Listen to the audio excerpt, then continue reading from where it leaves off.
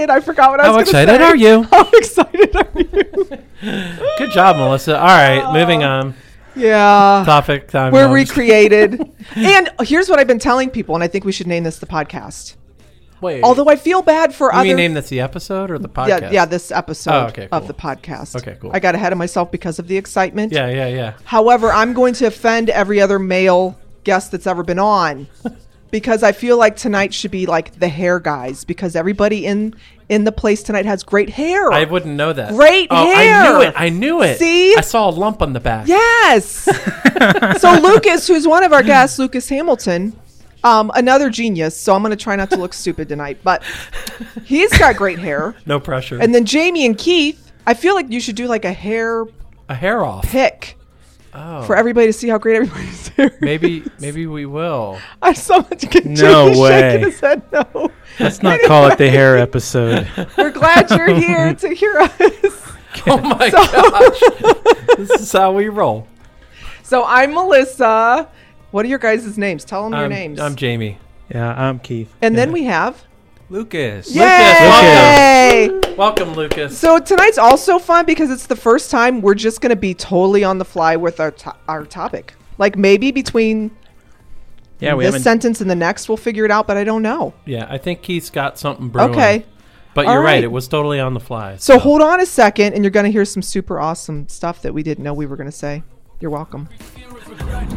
It's all an illusion, delusion, sent to disconnect the holy fusion of the spirit and the flesh. Every mortal breath's meant to bring forth fire, but only when the fear of death gets consumed on the funeral pyre. So let the flames rise higher, and let every man be considered a liar if he doubts the goodness and faithfulness of God. Okay, you had a thing. Yeah, so I've been pondering John a lot. John 5. I know that's where Scott's teaching, so it's kind of interesting. There's this verse, John 5:19. I think I've read it. You probably have. Maybe recently. Anyway, we'll see where it goes. 5:19, Jesus is responding to the accusation from the Pharisees about breaking the Sabbath.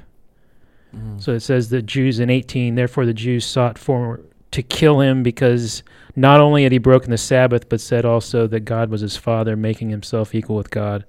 And Jesus answers and says, I say unto you, the Son can do nothing of himself, but what he sees the Father do, for whatever things he does, these also do the Son likewise. And I've sat with people over the years, and I don't always know how to handle this conversation. I hear the comment, well, I'm not Jesus. I can't do what Jesus did. And I read this verse, and I see a pattern that Jesus he's proclaiming it about himself, and definitely Jesus is unique. I'm not saying any of us is Jesus or God. Don't hear me saying that. What I'm asking is this knowing of the Father the key to the doing? Talk about a big question. Keith's full of those. Yeah, he is. And yes, I guess it is. It's a big topic, but I hear a lot of people wrestle with whether they can ever attain to some of Jesus's behaviors, and they disqualify themselves because they know their own frailties, and don't we all?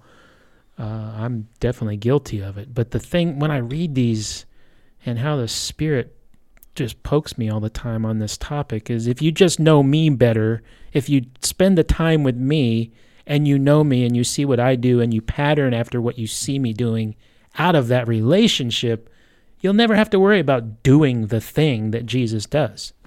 You'll just do it because you're my son and I'm your father and we're building a relationship, and you do. Is that legitimate? Is that It must be. Well, I don't know. I don't know how much grace I should be extending to all of us who want to make excuses for, if I could say it that way, for our weaknesses. Do you have a thought? I do have a thought. I got lots of thoughts. My first thought, as you were reading, I thought of two circles. So one Father, one Son. Mm-hmm. And as you continue the verse, at the end, so the Son does likewise. I think those were Yeah. listed. And so this perfect overlap. Yep. Right? Yeah. So if absolutely. we're striving for that perfect overlap, what is the thing that pushes us a circle closer? Yeah. What was your question? It's Does the knowledge of God, does knowing God do bring that. us closer to the behavior, Yes. right? So I think the knowledge and the behavior, those are the two circles. So how do we push, or wait. Our behavior and God's behavior are the two circles. The knowledge is what's that driving force. Not so much knowledge, the knowing.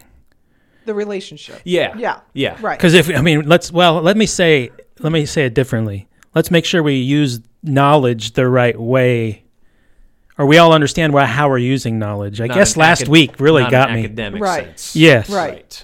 More in the relational, experiential. Right. Yeah. Right. Last week we had that one really got me last week with the what was that about the topic of God's need Need verse. and Does he versus need? longing. Yeah, Right. yeah. And I realized after that I have to be much more careful about my understanding of words. And I spent 25 years with a man who did nothing but saying words are the most important thing, and if you don't know what that means, you don't know what the Bible's saying. Mm-hmm. And I've still got a long way to go. Don't we all? Mm-hmm. So I've had an argument about this with Interesting. The fact that it wasn't good. The fact that It's interesting that you had that argument. Fact that we are striving to be more and more like Jesus, right? Knowing that we'll never be fully. There's no full overlap. Right. Knowing that, but we're still to strive for that. Well, so okay. Okay, So Yeah, because see, I get fired up when we talk about stuff like this this. is funny because I know that he's going to say the same. what you say? I wouldn't say that he feels like we can, but we have to believe we can. No, that's not what I would say. Okay, cool. So I think that was my argument was like you can't really believe that we can attain perfect what's the word?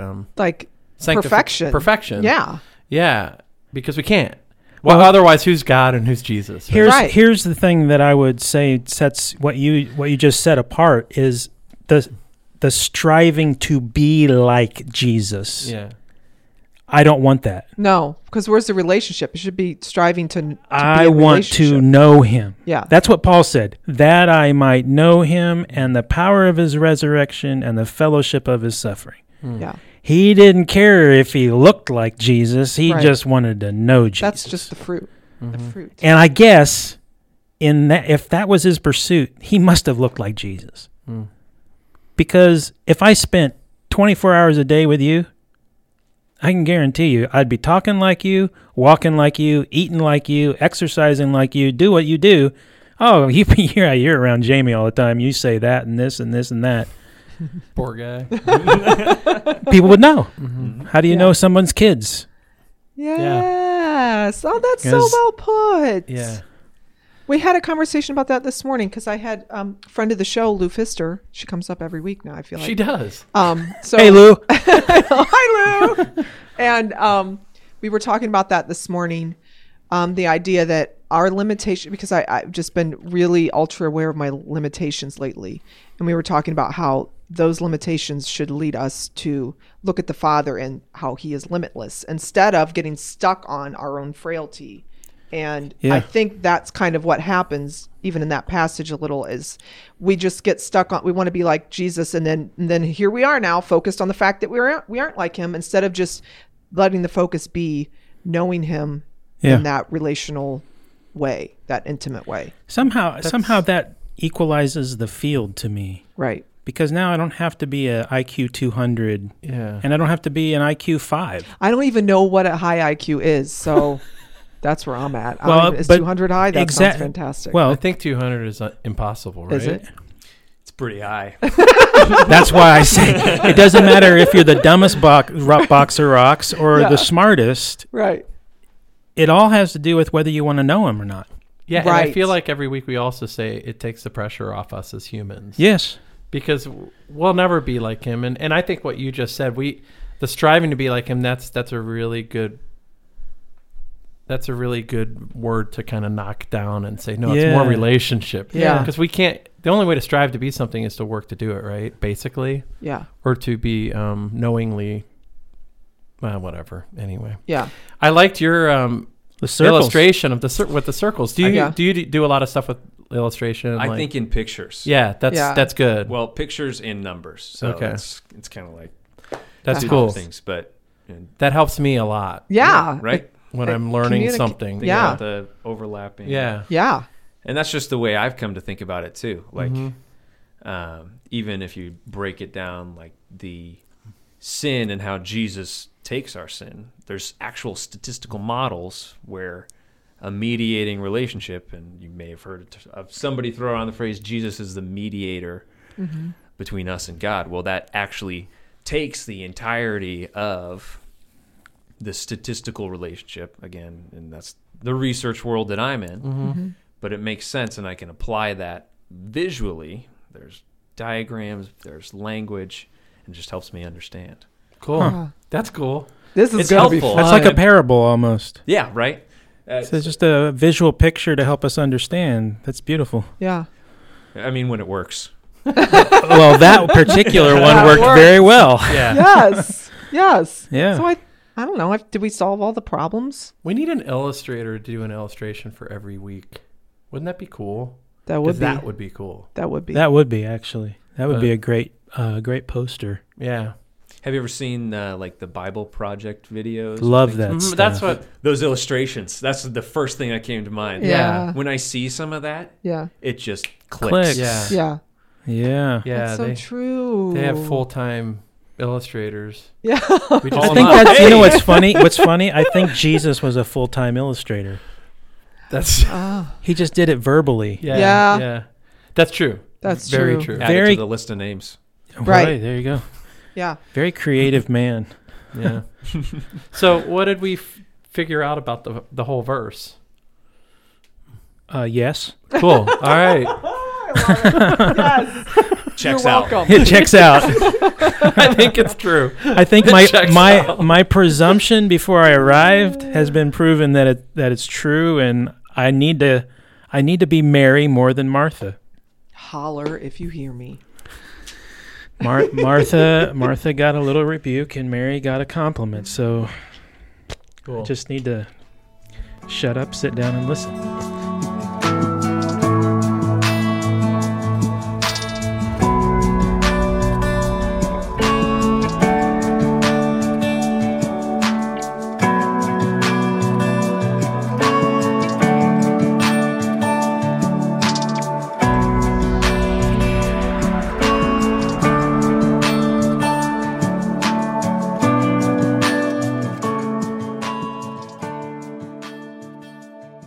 Okay, so here we are back in, as you all know, we gathered to tell a story. Yay. And tonight is Lucas's story. And Lucas, every time we start one, we ask one question: where was you born?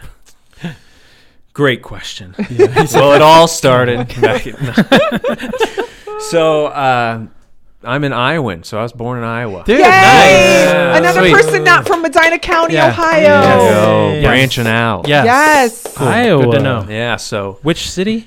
Cedar Falls. Whoa. Yep. So if you're familiar with UNI, University of Northern Iowa. Yeah, way So up what there. states, logistically, let's pretend I don't know my states very well. Which states are in between? What's Let's Iowa pretend in like between? Let's this pretend. isn't a thing. She says that a lot. She's like, for those that don't know, I do that a lot. but I'm always on your team. I'm like, No. Yeah, please. So what's Iowa in between? So right above you got Minnesota. Okay. Then you got Michigan, Uh-huh. or excuse me, No, Wisconsin. I would have believed you. Yeah, I know. I was cool with that. I was thinking Upper Peninsula. So Right. you got Wisconsin, Okay. Illinois, and then underneath you got Missouri, Okay. and Kansas. Okay. I'm and with South you. Dakota, Nebraska and South Nebraska Dakota, yeah. on the west Okay. side.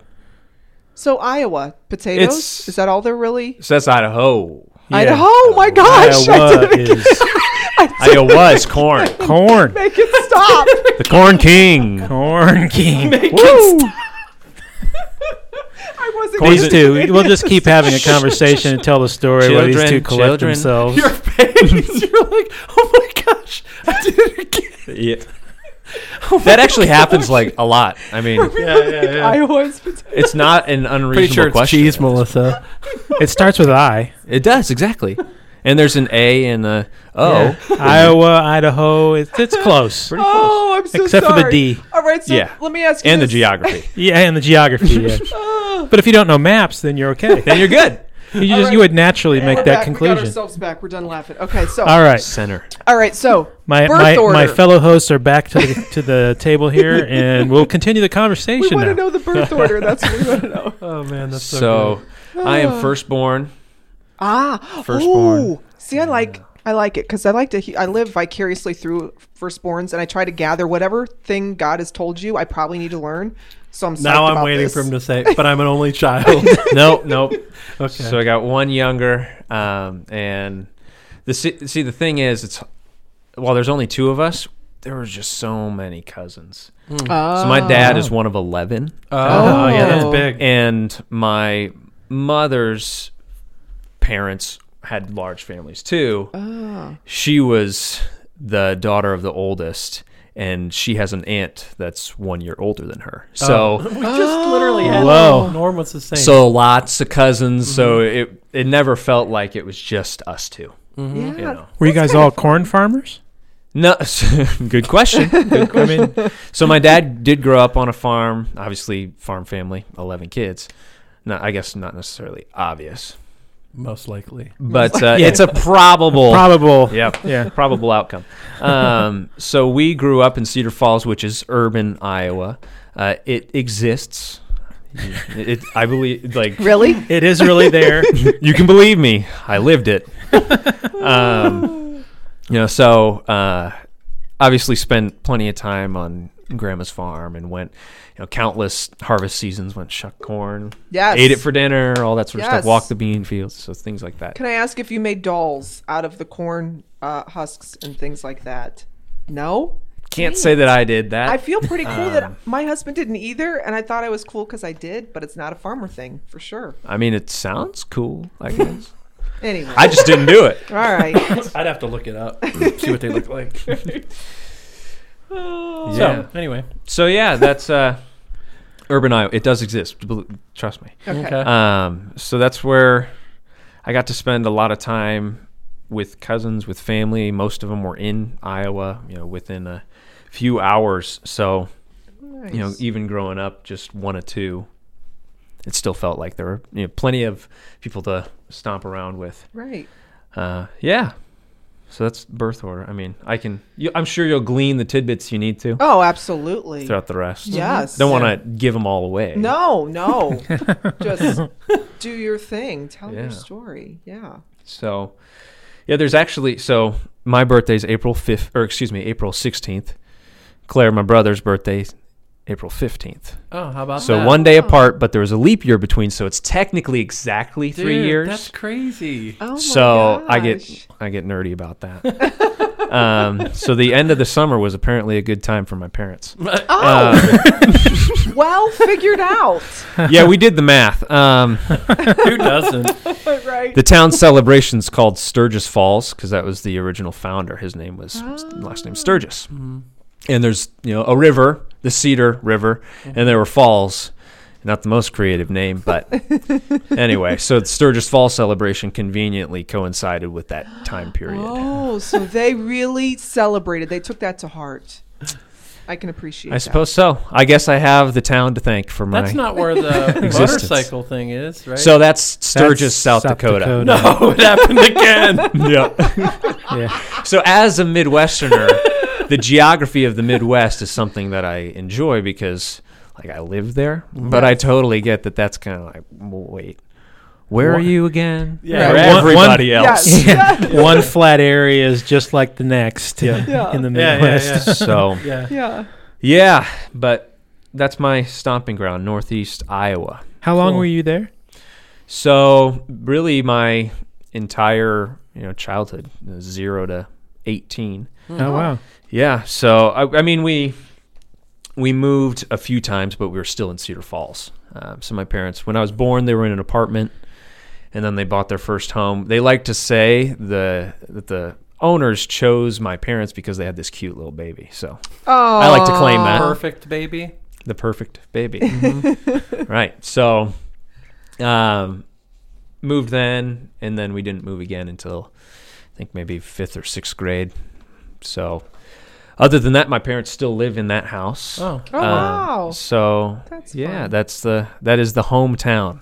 So Tried and then true. even like your school friends, like from kindergarten on, you stayed in the same school system even? So no. No. This Ooh. is a good part of the story. Okay. So my preschool, kindergarten, grade school, up to high school was all at St. Patrick's School. So I grew up Catholic. It was the Catholic parish, Okay. and that was the school affiliated with it. A lot of fond memory. I mean, I look back and I think about, who did they make me to be? Like, that was a lot of my life spent there, right? Right. And I think a lot of it bodes well for who I became. Yeah, there's experiences I don't particularly enjoy, but I think you're going to find that at any school you go to. Right. But I always feel the need to throw that caveat in there. It's like, I went to Catholic school, so Right. you're like, weirdo. But, He's probably got some stories in there. so by and large, I had a good experience. Instilled a lot of the qualities that I enjoy and cherish and value. So I can't knock it too much. Yeah, I could tell you the story about, what was it? 7th or 8th grade. This was, so I started growing my hair out. Like, this was pre-Justin Bieber. So I was hip before it was hip. Right. You are like Justin Bieber age, right? Yeah, I think I'm a year or two older. Okay. Cool. So, yeah, you're ahead of him. I'm ahead. Cool. In all facets. Maybe, aside from like the renown and stuff. Yeah, but yeah, I don't right. it's, Financial. I don't really Right. need that. Yeah, So, no, we don't. anyway, Sister Mary Lou, she was the superintendent. She had mentioned, in the school dress code, like the boys are supposed to have their ears visible, and mine weren't. Ooh, gasp. Right. So she came to me, and I had gone to the bathroom, and I was walking back to science class. He'd stop me. She said, "Lucas, I noticed your hair's getting a little bit long. When do you think you're going to get it cut?" And I'm not making this up. I looked at her and I said, "Sister Mary Lou, I really like having my hair long. I don't know when I'll get it cut next, and I think you all teach us really well. We want to strive to be like Jesus, and I think one of the ways I can be like him is try to at least look something like him. And I don't think he got haircuts that often. So Good, dude. What a great How argument. old were you? I was a budding adolescent preteen. So 7th, 8th grade. That would have Oh, been that what? sounds just like a 13? 7th or 8th Yeah. grader. Yeah, so it was Great. right on the money. And I think she was just kind of dumbfounded. The fact that I was just preloaded with this. You were waiting for it. But here's the thing. I already mentioned lots of cousins, lots of aunts and uncles. So the kid with the long hair running around, yeah, you get picked on, you get comments. Oh, yeah. So I had the yeah. script. Yeah. And I just pulled it up and I said, okay, here we go. Which one? This seems like a good one. Let's roll with that. That's great, man. So that's a fun story. And like I said, nothing ever came of it. So if my parents got a phone call, I never heard about it. yeah. Well, I think you were right. Yeah, right? I mean, you won the argument. I think, I just kind of, she didn't say anything, and I just went to class. Had a good class. It was a good day. So then, were you always, as far as you being a student, you through your childhood, were you? Because I say how smart you are. So the smartness. Did you know this? Did you like academics? Were you First time I figured out that I was smart. No, I always loved learning. okay? And my parents would tell you, I mean, most kids, they just pick things up quickly. But I was just like Like freakish about it. sponge, Like, I huh? just love to learn new things. Like, if you do something once, I want to go do it. So, and I've noticed that with my son, Theodore. Oh, fun! The new thing is opening the trash can and trying to put your toys in it. because that's where stuff goes when you don't want it anymore. It'll probably be the toilet next. That's true. We've had to FYI. change a couple of clothes because their hand got down. Yeah, and yeah, it was. So you learns quickly. Yeah. Right. Um, Yes. So yeah, I've always loved learning. I remember even going to preschool and kindergarten, and a lot of that's through my parents. They would tell me, I would come home, I was just so excited. I couldn't wait to go the next time. So that's just been part of who I am. I don't necessarily know like this is where it started. I just always loved knowing stuff. Like going and even reading books is just invigorating. Like That's awesome. I like it. So Yeah. To this day. to this day, Cool. yeah, I'm obviously to go through a PhD program, which True. we'll get there. We'll get there. That's a little preface. Okay. Cool. Cool. So yeah, so obviously you gotta at least like learning Yeah. stuff. Otherwise, you're gonna have a bad time. Yeah, pretty much. Good So point. Good point. Jamie and I would not be good candidates for a No, PhD program. I did as little as possible to get a degree and get into the real world. and I've had those moments. Like I'm not saying every time. Even in the classes that are just like I don't. Yeah. Why Right. is this? Why I need to know Right. environmental chemistry. Right. Yeah. Well, it was interesting some days. Yeah. Yeah. But balancing equations, I did that, and I got to do that again. So You have your moments. exactly. Yes. But yeah, so that's a good question. I've always just been a learner. Well, good. So Athletics. athletics. So I did a lot when I was at Catholic school because to field a team, you kind of need everybody. That's a good point. Yeah. You said field the team like soccer. What did you? So I did do soccer, but that wasn't through the school. I played football. I was terrible at it. So they had me on the line, and I was not built for it. Oh wow. I'm still not. Wow. So I got trucked quite a few times, and I learned how to get back up. I think that's a good quality. There you go. Positive spin. Yes. yeah, yes. yeah. Yes. But other than that, I mean, I played basketball. Bad at it. It wasn't until I started playing music that I really got into, and that was my kind of extracurricular. Did marching band in high school. So as a drummer, you get to be in the cool band crew and the drum Yeah, line, 'cause right? Drum lines that's pretty cool. Those are the cool Yeah. nerds. Can I interrupt Right. real quick? Yeah, Tell you guys something about me. I want to know. No, this is so I grew up in Hong Kong and we didn't have marching band or anything in Hong Kong, but I was a drummer. And so when we got here, I'm like, no way, band, dude, I'm in. So I got into band, and first day they're like, here, Jamie, play the bass drum. I'm like, what? So all I did for the whole year was hit this bass drum. Play this I was one so thing. disappointed Yeah. because I'm like, I thought I'd play a whole kit, I'm like, I never heard of this stuff. Oh. Uh-huh. But anyway, so Yeah, so that was one of the things. I mean, when I started in band, I didn't want to be a drummer. I wanted to be a trumpeter. Cool. Really? Yeah, Those wanted are my the two glory, favorite instruments. right? Like, How think of did the you trum- get from trumpet to? Those are my two favorite. So the audition, the band instructor into school, he just said, "Let's have a conversation," and he just told me to like tap along with my hands and feet while we're talking. And apparently, I did well. Natural rhythm. So it was just like, "Yeah, you're gonna be a drummer," and I guess it worked out. Cool. Yeah. So still playing drums. Have you ever tried the trumpet? For No. funsies? Theodore's got this little toy trumpet I can make some noise out of, but I always thought trumpet was cool too. it's cool. Yeah. But I wasn't meant for it. Yeah. Maybe one day. Maybe. So, did you have a music in your family, or did you just think you just try and see what happened? Like, did you have any reason to give it a try? Do you know what I mean? Yeah, so that's a good question too. And a few years ago, I would have had a different answer. Oh, So this is fun.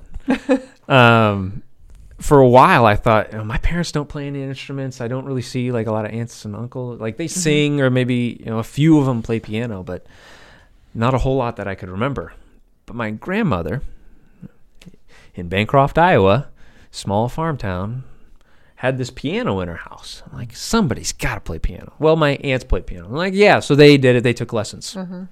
My grandmother was apparently this fantastic pianist, and she passed away a few years ago. And there's the Northern Iowa, you get the Minnesota. Yeah, I kind of like that. Comes out every Yeah, once. yeah. I don't know. yeah. Give it up for Papa Ham back home. So anyway, Minnesota.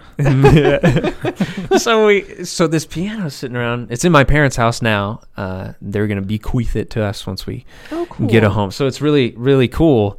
But I didn't know that because she never played when I was around. Oh, Like, wow. that wasn't part of her life. Oh my gosh. So after she passed away, we went up and we were looking through things and all these old music books and hymnals and like all these old jazz standard Oh my booklets. I'm thinking, gosh. this is cool. Like Mm-hmm.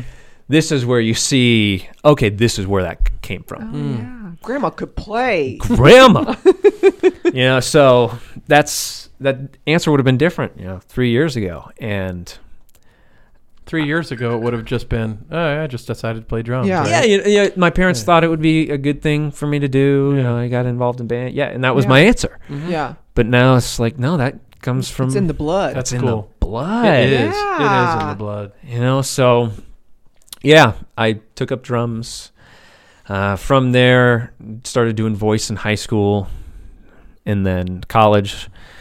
I wanted to do music. I went there initially thinking, hey, I'm going to be a music major. Mm-hmm. That changed.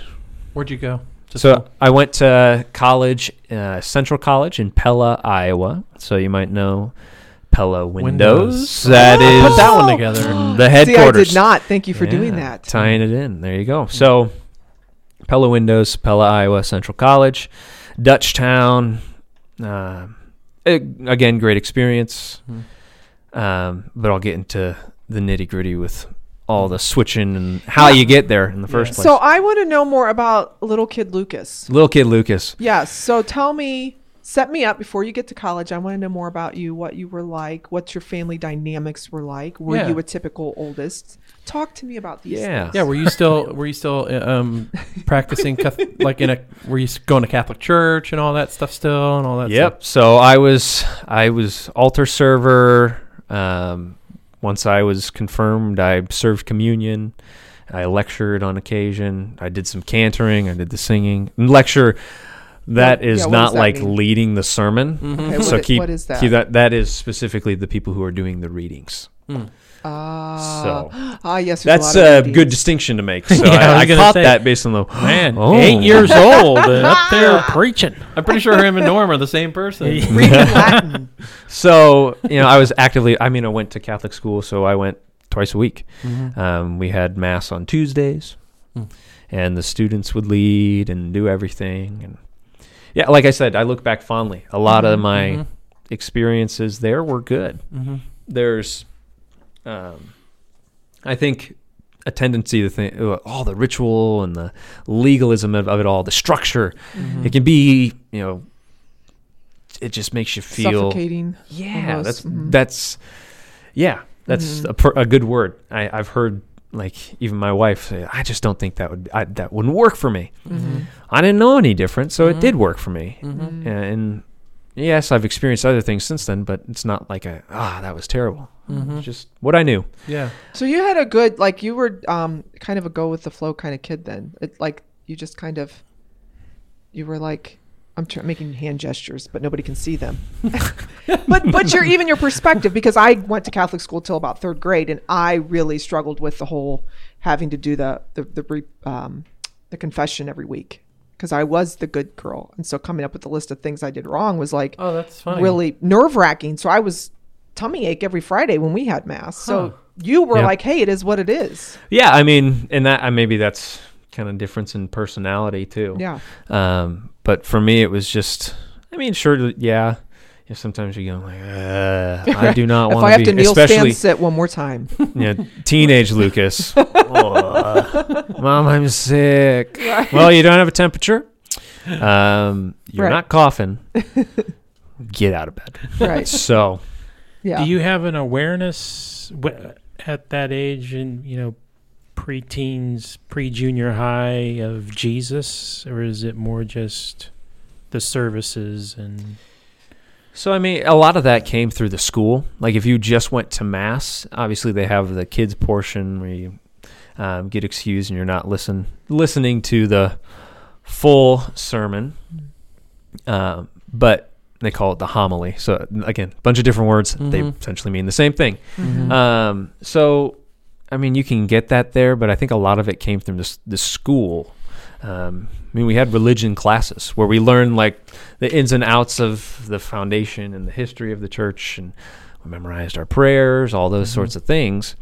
But we also got into like, hey, this dude, Jesus, like, this is who he was. This is what he did for you and the rest of the world. So, I mean, they get it in there. It, obviously, you know, my memory can fail me, but I was just embedded in that. Right.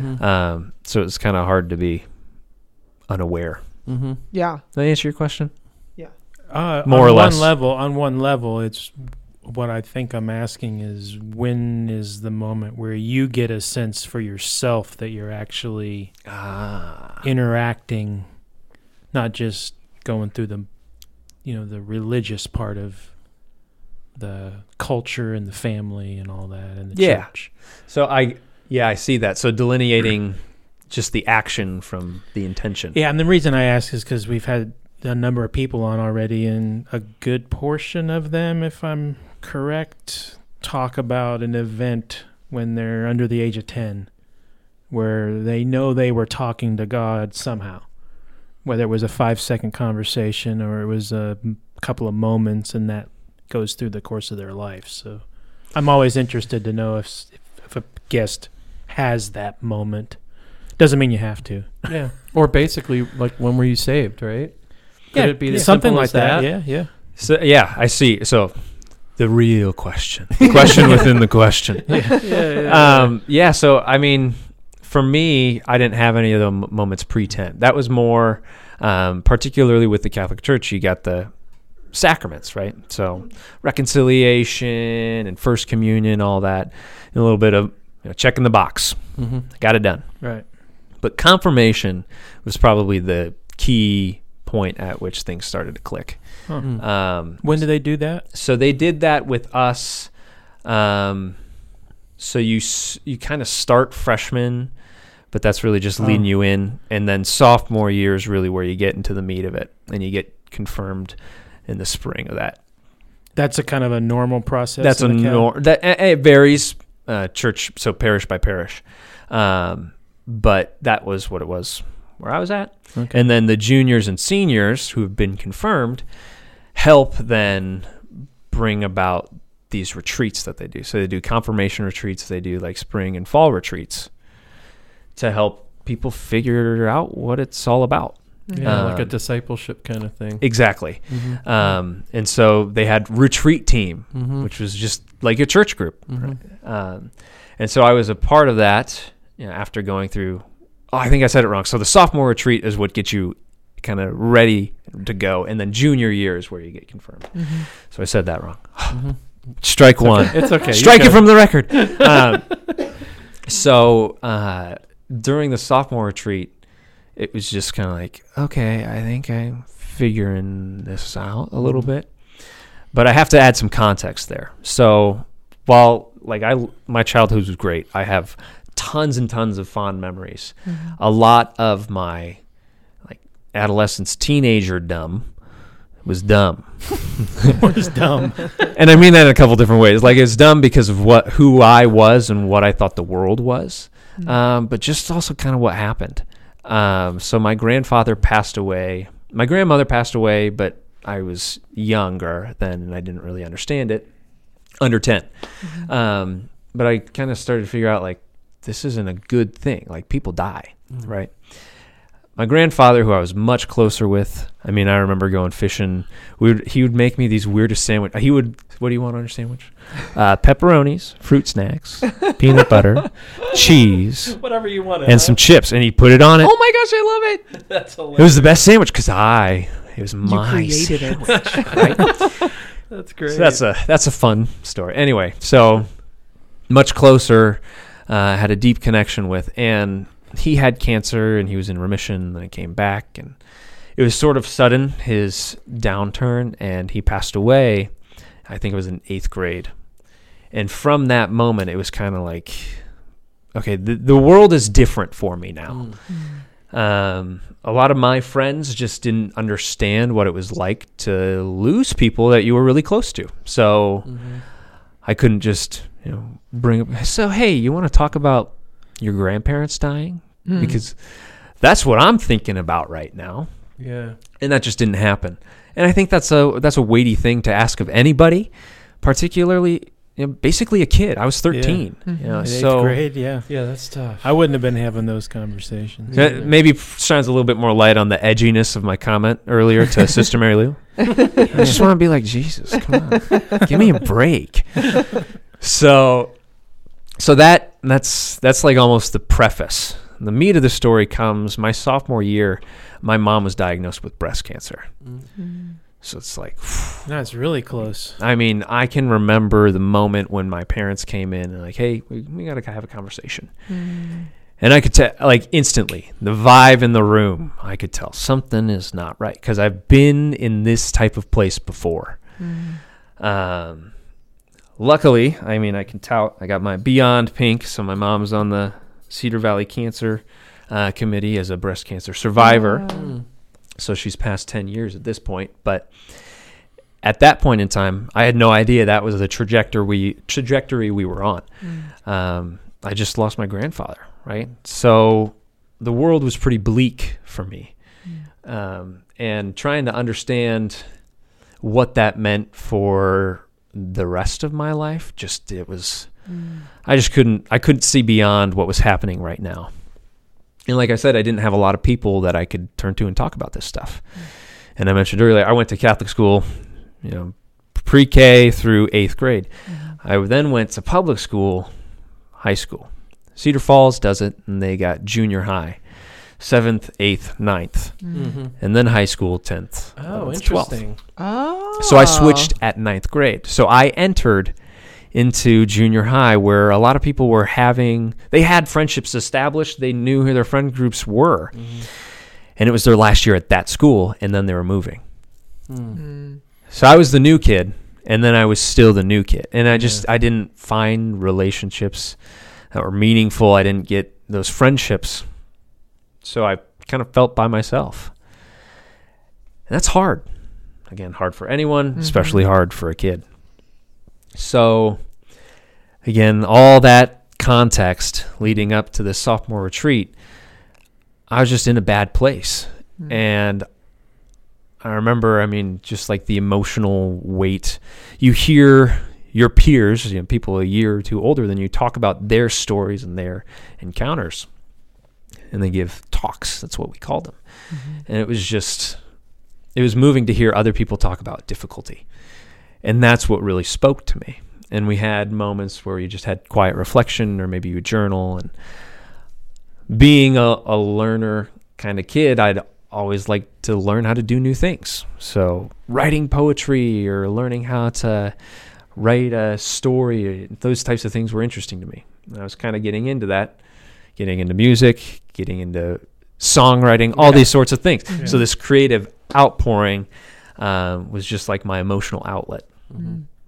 And I remember we had some quiet reflection time. I'm like, man, I can't write it. I just feel like I need to listen. But there was nothing to listen to. And I walked away. I remember I just started crying. I'm like, this is so weird.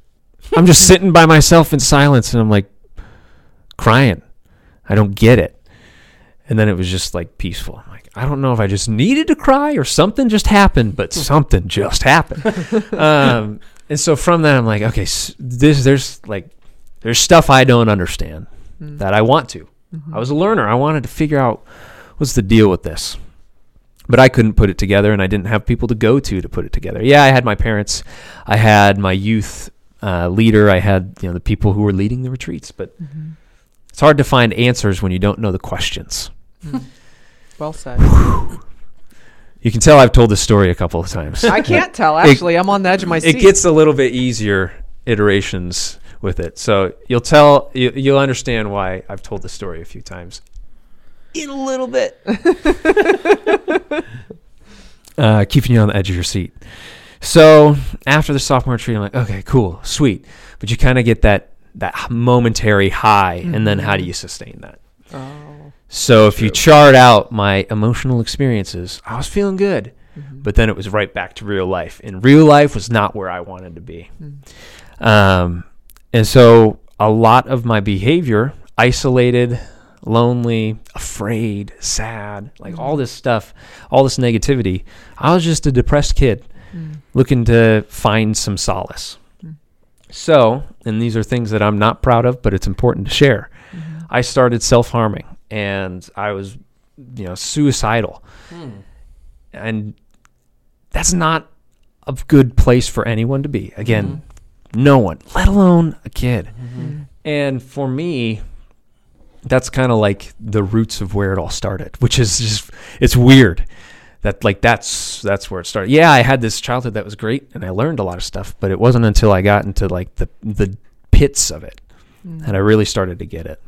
And I remember, there's a lot of memories I have from that period because it's raw.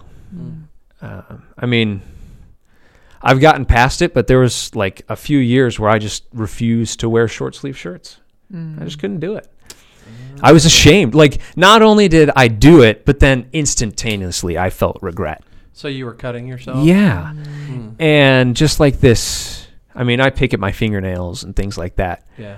But it was like, I'm going to like do this beyond the point where it's just it's no longer a nervous tick. Yeah. And then, my parents, when they found out, they confiscated the knives. The room was doors open, so the policies changed. And what is that? I've heard of that activity. What is it? What is that doing? What is it doing for you? I think I comprehend suicidal. Yep. Because I've been in depression, but I don't understand what the cutting is. What is that? Yeah, so that's a good question, and part of the reason why. Because that sounds like part of this story is for people that might have that in their background or going through it. So so that's a really good point, and this is part of the reason what got me, into psychology and into the whole study of emotions. Oh wow! My dissertation, everything like that. You can trace it back to this, and if you look at the research on people who are depressed, because there's people who are depressed who don't do that, and then there's people who do, and for the people who do, what they say is that, like, physically, you get a rush of endorphins and all of this physiological good stuff, right?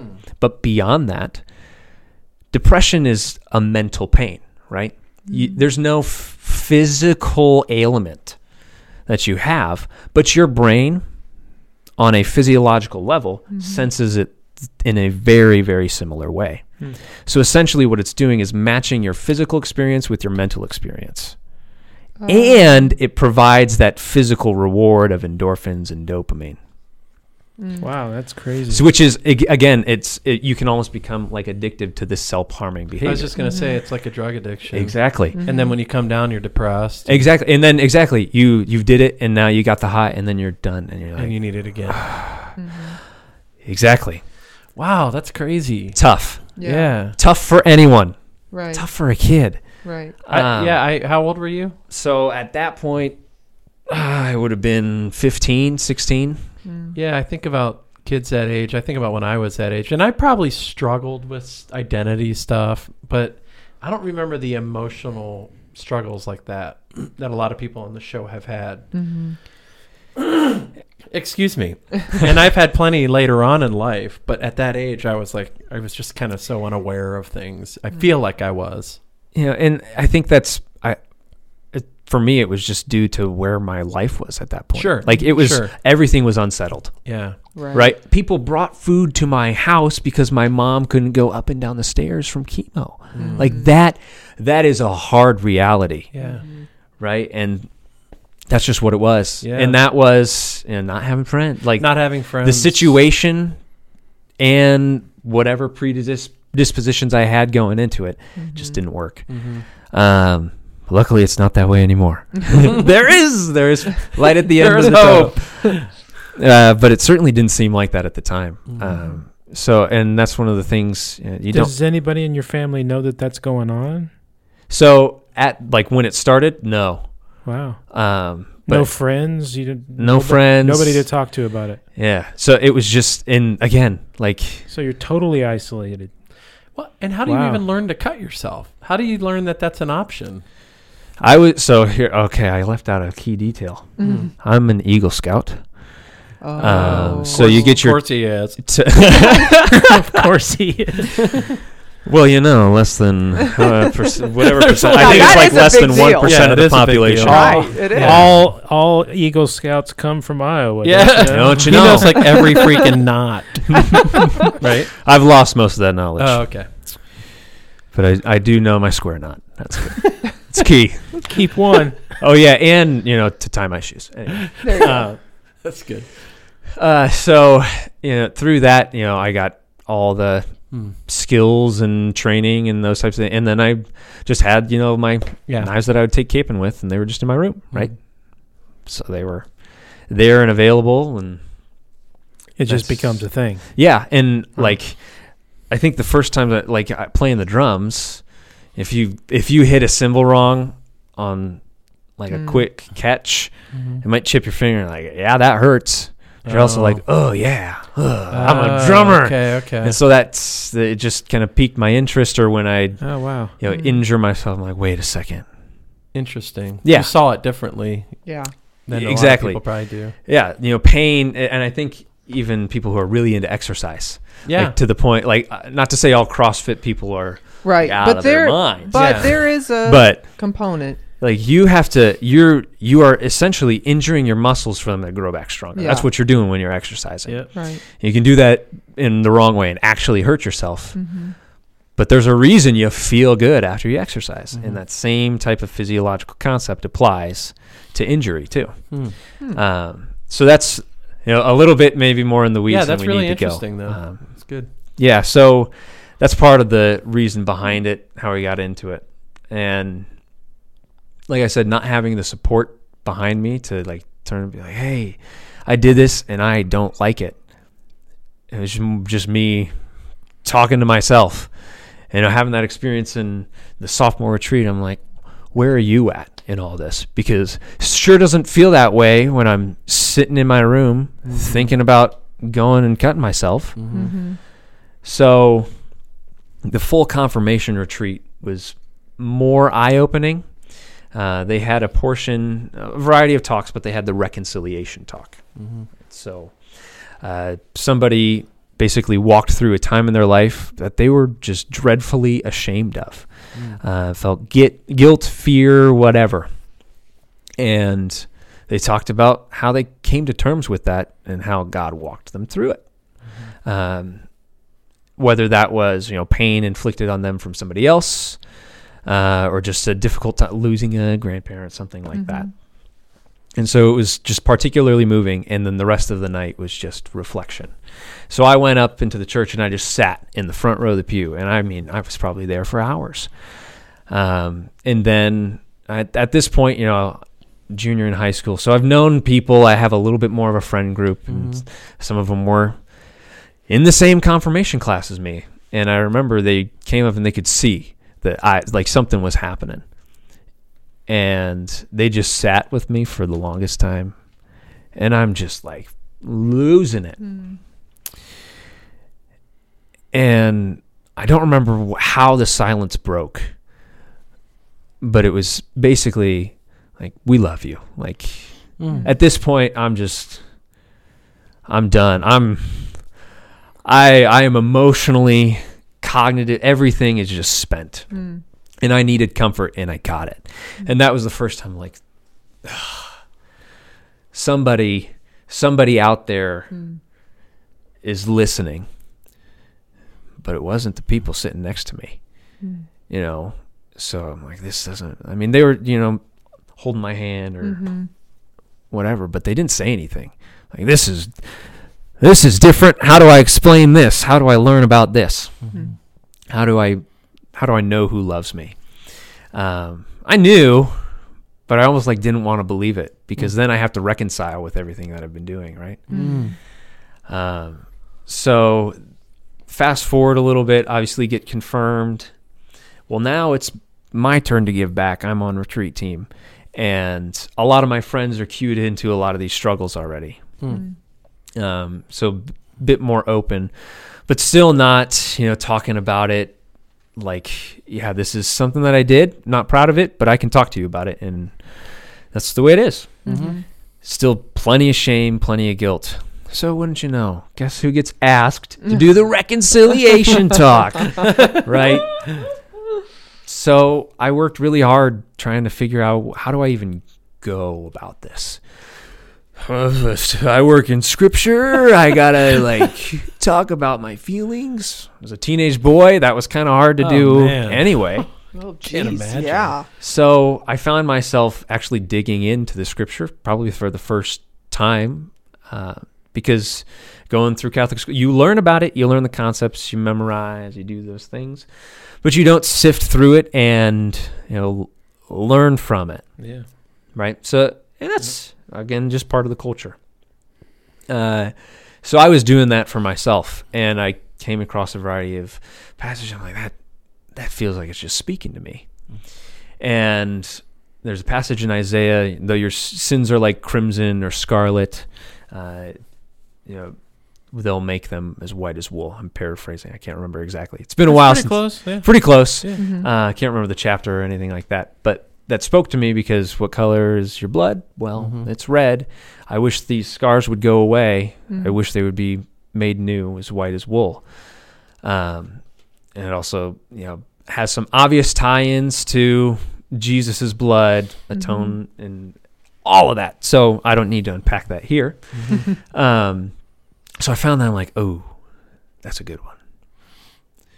And then Philippians, and whatever is beautiful, gentle, lovely, Good, pure, all basically just. all those good things. Yeah. It's been a while since I've given this talk. I had that at the end because that's what helped me. And then you had your song that you played at the end, and if people felt moved, they could come and give you a high five or a hug or a pat on the back. And I remember I was giving this talk, and you had to practice, and that was fine. And a lot of my friends, they knew, but they didn't know the full extent. And I went deep into it because it was fresh During the talk. During the talk, yeah. And I outlined this kind of pivotal moment. I had my license; I could go and drive, and I was awake, couldn't sleep, and I just was I'm like, I could just drive away. I could drive into a ditch. I could drive somewhere. I could just leave this because I don't want to do this anymore. And I was like, all right, I'll get some food, get out the door. And I'm getting ready to get out the door, grab my keys. And then it's just kind of like I stop and I freeze and I can't physically bring myself to the door. And that was a big moment in the talk where I'm like, something was stopping me and I just didn't get it. And this was, in the grand scheme of things, one of those times where in the moment you might not understand what's happening, but looking back, that was an obvious God's hand in this moment. So you really had intentions of leaving and ending it. Yeah. Wow. And it doesn't end there. It's a long story. I apologize. No, don't. That's what you're here for. So the that moment was pretty pivotal, and that's not something that I had talked about. So you're telling all these younger kids this? Yeah, I'm talking about it, and all my friends. That's kind courageous. What kind of response are you getting from And people? so a lot, they're just sitting there thinking, I can't believe we didn't see this. Yeah. Didn't know this thing was even yeah, we knew your mom had cancer, your grandfather passed away, but we didn't know you. Yeah. Right? Isn't that amazing? Right. And I think, go ahead. You could have whitewashed the whole thing. Right. But you felt that you should be as sincere as you could, and that's incredible. And that was not easy. I mean, No. I remember when I finished typing it out. I manuscripted the whole thing because there's no way I could go off the cuff on this. Yeah. And I remember when I finished it, I just broke down in tears because I'm thinking, I can't even believe some of the stuff that I wrote, and I lived it. Wow. So the song that I chose at the end was Before Tomorrow Comes. And the whole thrust of the song, it's by band Alter Bridge, if anybody's a Creed fan. Oh, okay. It's got all the instrumentalists from Creed, new vocalist. Oh, after he left? Yes. Oh, okay. So there you go. So Before Tomorrow Comes. And again, the thrust of the song, it's all about making do with what you have right now and doing something.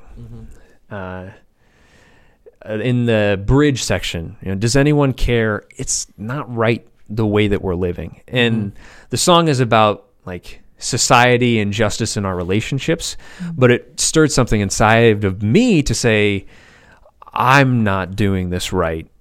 I got to do something different. So I gave this talk. My parents were there. Oh my God. Whoa. Gasp. Did they know this stuff? So they knew, but they didn't know. No, They Right. didn't know all the detail. Right. Oh, man. And so I still think to this day, my dad still has one of my knives in his work drawer in the basement. Which is like, it makes me emotional because like my dad loves me, right? Because that's the lowest point I've kind of ever felt. And they were still there for me. Beyond that, I'll try to fast forward to hit the high low points. I was in a relationship in high school, young love, ended badly, which kind of reignited a lot of past fears and a lot of insecurities. Like, I won't be good enough. Who am I to deserve this love? That was like the question from sophomore to junior year I couldn't answer. And I still couldn't. I gave this like moving talk to people. It moved me. And I, and you were the one saying it. Exactly. And I'm thinking, man, I don't know. Do I really, like, for me, like, you died for me? That just didn't compute. And it just didn't make sense. And as I got that affirmation, I guess I shouldn't say affirmation, as I got that, like, relationship dissolving, and unfortunately a lot of our friendships became co-friendships. We shared the same friends, and a lot of them started hanging out with her, not me. Oh, man. So guess where we went back to?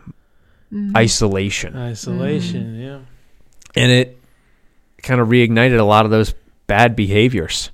Not to the full extent, but pattern is a pattern. And before I went to Central College, so the summer before I started college, I intentionally overdosed on ibuprofen. So I just it's again trying to match the mental pain and fit with physical pain.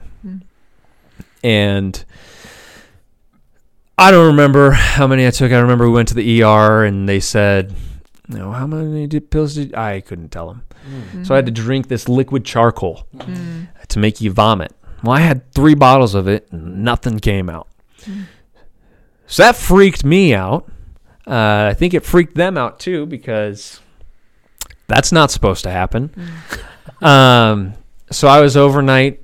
I was staying there, and they monitored my liver levels. So your ibuprofen's passed through the liver. Yeah. If you take too much, your liver goes into an acute state of stress, and you might die. Well, I was asleep for most of it, and I peaked out. I was within a range where, this is acute liver failure. I was just a little bit below that. Wow. So I got close, but I never got there. Another pattern. So it seemed like whatever I could do, it just wasn't in the cards. Which is, again, making a joke of it. Oh, yeah. But that's what it seemed like. Come on, you got to be kidding me. And then my parents, I remember, were just distraught. And now being a parent, I get it. For me, as a teenager, why can't, I'm not, I get it. I'm here. You don't have to watch me 24 hours. I'm not on. But for them, I'm their firstborn son. Yeah. Right. We can't believe this is happening. What do we do about this? So a lot of emotions to unpack there. Maybe that's another podcast. Probably. Man, I'm sorry. Same No, you're thing, good. Jamie. We're twinning tonight. Yeah. Triscuits. Still got Triscuits. Triscuits. Is that the preferred cracker snack? With It's our Vegemite. It's our sponsor. Ah. It's our sponsor. Vegemite is our co-sponsor. Vegemite, send us a sample. We'll post it. Do we get a lifetime supply of Vegemite? So McKay's really into Triscuits or wheat thins and Nutella. Dude, Oh. That's what she's I doing can, right I now. can pair anything with Nutella to the point where I don't buy it because it's not safe for me to have around the house. Yeah, you said I'll peanut just- butter and Nutella, right? Oh yeah. I Yeah. would just take peanut butter and just take a scoop and then. I might Boy, hit we've Walmart really after gotten this. off topic. What Well, it's a good break. Check my shopping list real It's a quick. good break. Okay. It's a lot of heavy conversation. Right. I've learned. Listen, I'm sitting here trying not to empathize. I'm a mess, you guys. This is one of Melissa's issues where when somebody tells their story and it's like this, Yeah. I'm like, oh my gosh, I can feel it. I'm there. Oh, I can't even. You know what's crazy? Oh, so I'm trying to practice loving detachment. It's crazy because you're. This is his story, not mine. I don't know you very well, but you're a really cool dude. Thanks. See, I know how to pick them, right? But my point is like you hear these struggles and you're like, Fist bump. you're like, how does somebody like that have those struggles? Right. Because we all have struggles. Because we and all it's do. So, Yeah. it's so crazy. That's right. Sad. Yeah. But Yeah. but the ending's But it's- great. The ending's good. Cool. We'll get Okay. there. All right, cool. In due time. In due time. So, so that's one of the things, like, looking back, and even when after I remember giving that reconciliation talk, I'm like, you just don't seem like the type of person that would have this Right. going on. Right. Right? Mm-hmm. You're a pretty even keel kid, nothing like whatever, Yeah. but that's not what was going on. Mm. Right. So I had to figure out how to get it out. And once I got to college, So The you take all this to college? I take all this to college. Right. Wow. So I'm unloading freshman year. I'm off parent property. So we're okay. So you went away to school. I went Okay, you were on on campus campus. housing at Okay. Central College. And it's my time to shine, right? It's a fresh start for a bit. But a pattern is a pattern. If you don't learn to break the cycle never ends. So, I made some new friends and they were good, but you get your love interests and those might fizzle out and you get bummed out, right? So what do you do about that? Well, what do college students typically do? Get drunk. Yeah. Party. Right. Yeah. And that's what my life became. And I was always a learner, right? That didn't change. I loved school. But I stopped liking it. And I stopped going to class. Cut class so I could go get stoned with my buddies. Yeah, that was my life. I got a whole nother period of reconciliation coming. And I met my wife, McKay. One of the first few days I auditioned for choir. And she could tell, like, this dude, like, By the way, can I just say for the record, There was a little that thumbs McKay- down just for the visual for all the listeners there. I want to say as a woman, he did very well for himself. Not only is her voice like an angel, McKay is gorgeous. So it makes sense that you make beautiful babies because you're beautiful people. you Well- can well credit done. that. You did pretty Okay. good catching her eye. Just saying. Well, but it wasn't in a good way at first. And I Oh. can't knock her for I that. I you didn't know? Yeah, know. you didn't see the little thumbs down Oh. that he made. Even- She I was, was not totally- into Lucas J. Hamilton. Nuh-uh. Wait, what's her middle name? John. Oh, cool. Yep. Cool name. So, fun fact. My dad's name's John, and his dad's name is Luke. So, Oh. it's John. Okay, I cool, like cool. it. keeping it going. Yeah. So, anyway, it's good to break up the monotony. We do that pretty well. I yeah. mean, we talk about crackers and stuff. Crackers, yeah, they're good. They're good. So she no likey what you were She throwing not down. likey me. Wow. You liked her? Hey, she was a pretty girl. Very gorgeous. She will tell you that she had bangs at the time, which we both agree, not the best look. But we've moved past that. She wasn't at her peak. What's the word? Well, she was getting out of a relationship at that time, and so she was in her own Her peak. dark Funk. period as well. So, Yeah. and we both we both had our stuff. So freshman year, the grades kind of slid. I kind of backslid into bad behavior. And that's the way it was. Okay, went home, I worked for a cleaning company called Service Master 360. Ever heard of it? Yeah. So I there's have. a Nestle cocoa factory about 30 minutes from where I grew up. Delicious. And guess what? They got to clean those things. Did it smell like chocolate just being there? Yeah, but remember, I'm cleaning them. Oh. So it's like this cacophony of chocolate and then the individual coffee packets and then cleaning supplies. Oh, And then you so go dust home and take a everywhere? shower and it's black juice running off you. And you snot out black goo. So I don't really drink hot I cocoa. was going to say, that's a bummer. Yeah, so a little bit. But that's what I did, during summers and breaks, and then I got into some low voltage wiring. My dad he works for Johnson Controls. He does project management. He's since moved to a different position, but at the time, he was overseeing a lot of the subcontractors, so he got me plugged in with one of them in Cedar Falls / Waterloo. So I did that. Okay, went back to school. Cool, awesome. Right back into the thick of being a doofus. So were you just telling your parents, I'm good, everything's good? Yeah. Like, meanwhile, it really wasn't. A pattern is a pattern. Yeah. So, Right? but they trusted This you, is- right? I like is I the like theme. this. I like this. I pattern. like where he's A going. pattern is a I'm liking pattern. this. I think that's the title. A pattern is a pattern. A pattern is a pattern. Yep. Until Jesus helps you break it. Yeah, exactly. Flips the table. Yeah. That's right. Flips the table. There's a pattern, and I don't like it. Yeah. So, I like that. yeah. What a way to tie it in. I just did it Brain again. exploding. You always do. Ah, man. So, the sophomore year, a whole lot of the same. I paid a little bit more attention to my classes. I wanted to do music. That was a good creative outlet for me. It helped get my emotions out.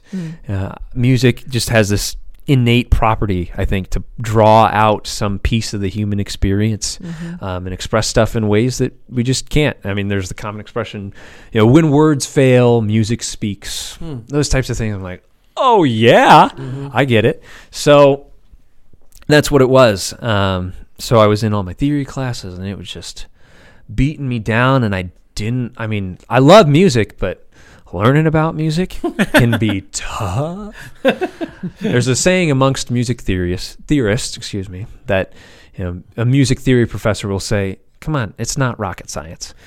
But then the rocket scientist says, come on, it's not music theory. That's great. So I like that a lot. I like it. by any stretch, we've all got our pitfalls. Anyway, so I didn't like it, and I ended up switching to psychology because we like to say in psychology, I learned this after taking a few classes, research is me search. Yes. Well, I was certainly doing a whole lot of me searching. I got a lot of phrases. Yeah, no kidding. So research is me search. Next time you find yourself surfing the web on some topic, be like, wait a second. I'm a me searcher. I like that. Yeah, there you go. So I was getting into stuff that I wanted to do, and I was in voice and doing all these things, and I learned a bit of piano and started teaching myself guitar and some bass, and basically just a one-man band. Like Dick Van Dyke and Mary Poppins. Go ahead. So anyway, bring it back. Too much. We can't break it up too much. Yeah, that was too far. I'm just kidding. We need at I'm least just 10 kidding. minutes between every Every one of cracker those. break. Yes. A cracker break. So, I was like, man, I need some friends. Well, luckily, I found some friends. Started a band. Really? Woo! That's the way to do it. So Yeah. it actually happened through a class. We took this entrepreneurship class called Marketing Your Creative Self. Ooh. Which is like this sexy title for how do you make Genius. money doing your art? Genius Yes. name. You know? Yeah. So anyway, I was intrigued, so I enrolled. It was pass fail anyway, so I could cut class. No big deal. Yeah. So we started a band, and that was probably like the moment where things started to get better. At this point, I wasn't doing church. I wasn't going to anything on campus, off campus. It was just not into it. Not me. Were you and McKay speaking? Did you have a friendship at this point? Or So we did. So some of the music ensembles we were in, we spent time around each other. Mm-hmm. We did various tours, like within Iowa or around the country or even internationally. So we spent time together, but I was not her cup of tea. okay. So that first semester of sophomore year, still not the cup of tea, but at least a little bit more tolerable. Wearing her down. There you go. It's always helpful. So then between fall and spring semester, we went on a trip to Mexico. We went to the Yucatan Peninsula with our jazz combo group. I was the drummer. We just did Super renditions cool. of popular songs, whether they were jazz or country or folk or That's amazing. anything. It was tons of fun. Loved it. And you played there on the. That was what the trip was for. Yep. So we Oh, played very at a couple cool. places. Can't beat a trip like that. Exactly. Wow. It was awesome. Yeah. And it was just like a core group of 7 or 8 people. So we spent a lot of time together. And she started to figure out, hey, maybe this guy who's kind of dumb is not as dumb as I once thought. You're trying to get her to settle for you. Right? Ding, ding, ding, ding, ding. That's how it works, guys. Yes. Wear them down till they settle. Yep. Oh my So God. anyway. Funny. So we spent a lot of time, and at this point, I was chasing another girl who had since broken my heart, right? And so she was like, Lucas, like she didn't say get over it, but she was kind of saying, get over it. So we came back to school and we hung out a lot more after that. Band started up. She started coming to the rehearsals. I'm like, groupie. Oh, Wow. yeah. So, and again, I don't remember. We just like kind of fell in love. It was, and we got to be really close and had a lot of deep conversations, unveiling a lot of past hurts, my own, which you've all got the pleasure of hearing about thus far, and hers, and which are her story to tell. And we bonded, and it was like, man, in my head I'm thinking, like, don't mess this up. Oh, yeah. But then I'm like, it was cool, whatever.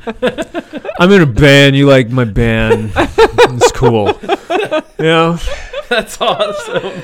I'm in a band. Guys are so you know? funny. I play drums, what's up? So To the one roadie.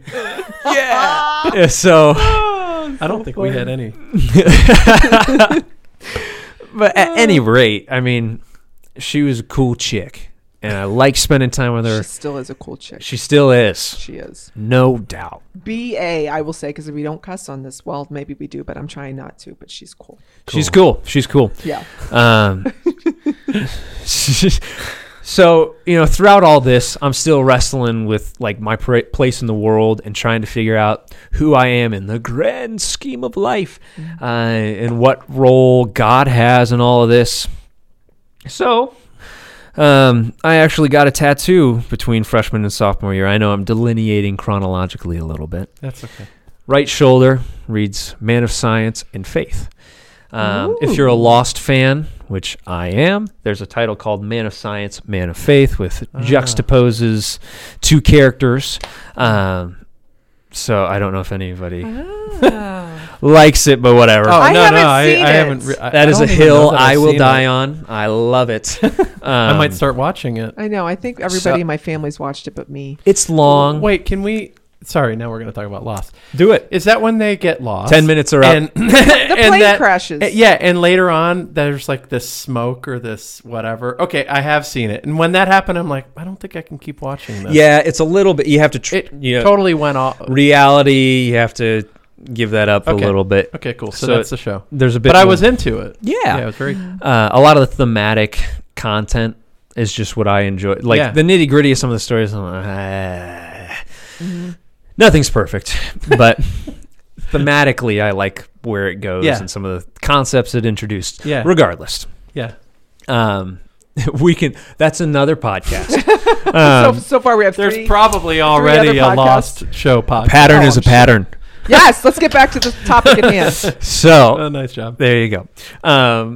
Where was I? Lost. Man of Science and Faith. Yes. So I got this tattooed because I always found like I was an analytical person, driven to learn things and know stuff. I like to have things like I like to be a learned person. Mm-hmm. And it seemed like a lot of the conversations that were swirling around within the religious spheres and then the scientific spheres that I found online or just in the conversations I was having with people were just at odds with each other. That there was no way to bring that together. And that just made me so angry. I couldn't. I'm like, it's like you're just talking past each other. Yeah. And so me and the dudes in the band were like, what do we call this thing? I don't know. Guy throws out, hey, Lucas, why don't, like, you got your tattoo, why don't we call it like Men of Science and Faith? Okay. I'm thinking like, oh, that was like a me thing, but if you want to sign on, cool. Are you all going to get tattoos? That'd be weird, but okay. They didn't. A little bit sad about it.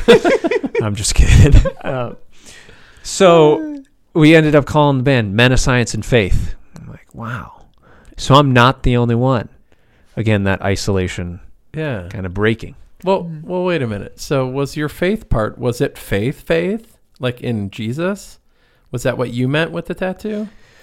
Faith in something bigger. Like for me, it was very like, this Jesus guy, like, he's there. I'm like, but I've seen some, like, I'm still here, so obviously something's going right.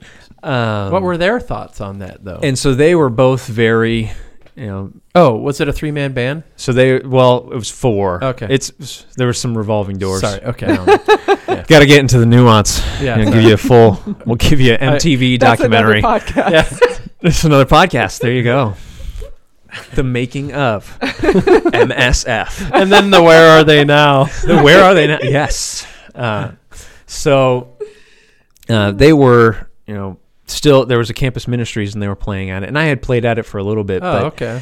there were I knew people didn't like me because there was an obvious disconnect between my behavior Oh. and what was being sung on Gotcha. stage. Gotcha. Right? Mm-hmm. Why would you bring these people in? This weird dude with long hair who smells weird Mm-hmm. and obviously does some things. Do you smell like patchouli? And hot chocolate. Yeah. Oh, yeah. But probably mostly the first. Yeah. Right. Yeah, so like obviously there's a disconnect there. Mm-hmm. And I get it. I wasn't naive to that. Mm-hmm. And I kind of respectfully said, "Okay. Like I don't want to ruffle the feathers. And I don't want you to feel like you can't get the most out of it if I'm shaking things up." Yeah. And that certainly wasn't, I don't think, a majority view. Mm-hmm. I mean, even since then, in conversations that I've had with people, like, "Oh, you were the cool dude," Yeah. "Oh, what's up?" I'm like, "Ah, I wear a beanie and my long hair. What's up?" I'm a drummer. Yeah, drum for Jesus. That should be your tattoo. You drum for Jesus. Yeah. So, but nevertheless, I was still involved in that. And like growing up Catholic, like this is the way you lived, and I was just kind of sick of it, right? And so some of that legalistic structure, just like once those barriers were gone, I just didn't look back at that point. And then I started to figure out, well, what I'm doing isn't working. The band members were actually playing at Church First Reformed in Pella. And they're like, "Hey, we need a drummer. You can make a little bit of cash." I'm like, "Sweet." Money for beer. Because that's where I was, as defunct as that may seem.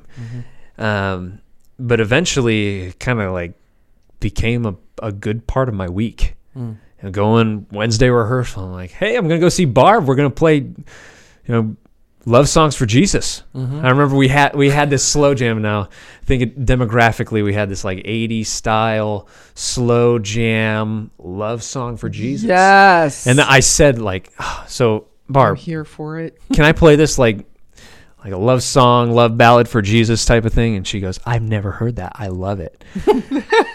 Like, sweet. And so in my mind, I'm like, somebody gets it. But it's also just kind of breaking down that isolation. And because a lot of it, the barriers that were going up, even mentally or relationally, just weren't leading me back to church until these moments. And I'm like, oh, slowly but surely, something's coming. But I didn't see what was coming. So eventually, I started being a bit more regular and attending, and they still paid me, but it wasn't about the money anymore. I just did it because I wanted to be there and I wanted to contribute. Cool. And I may have played it a bit too lightly. Like, Jesus, if there was a horse in the race that I was going to bet on, it was going to be him. Right? If you look at the world religions, that's the one that I was going to buy into. But in terms of like the personal lifestyle that I was going to live in that race, that was what was coming. Matching The two circles. the two circles. It's when you brought that up, I'm like, oh man. Whew. Can't. So it's like there's meaning in all of it.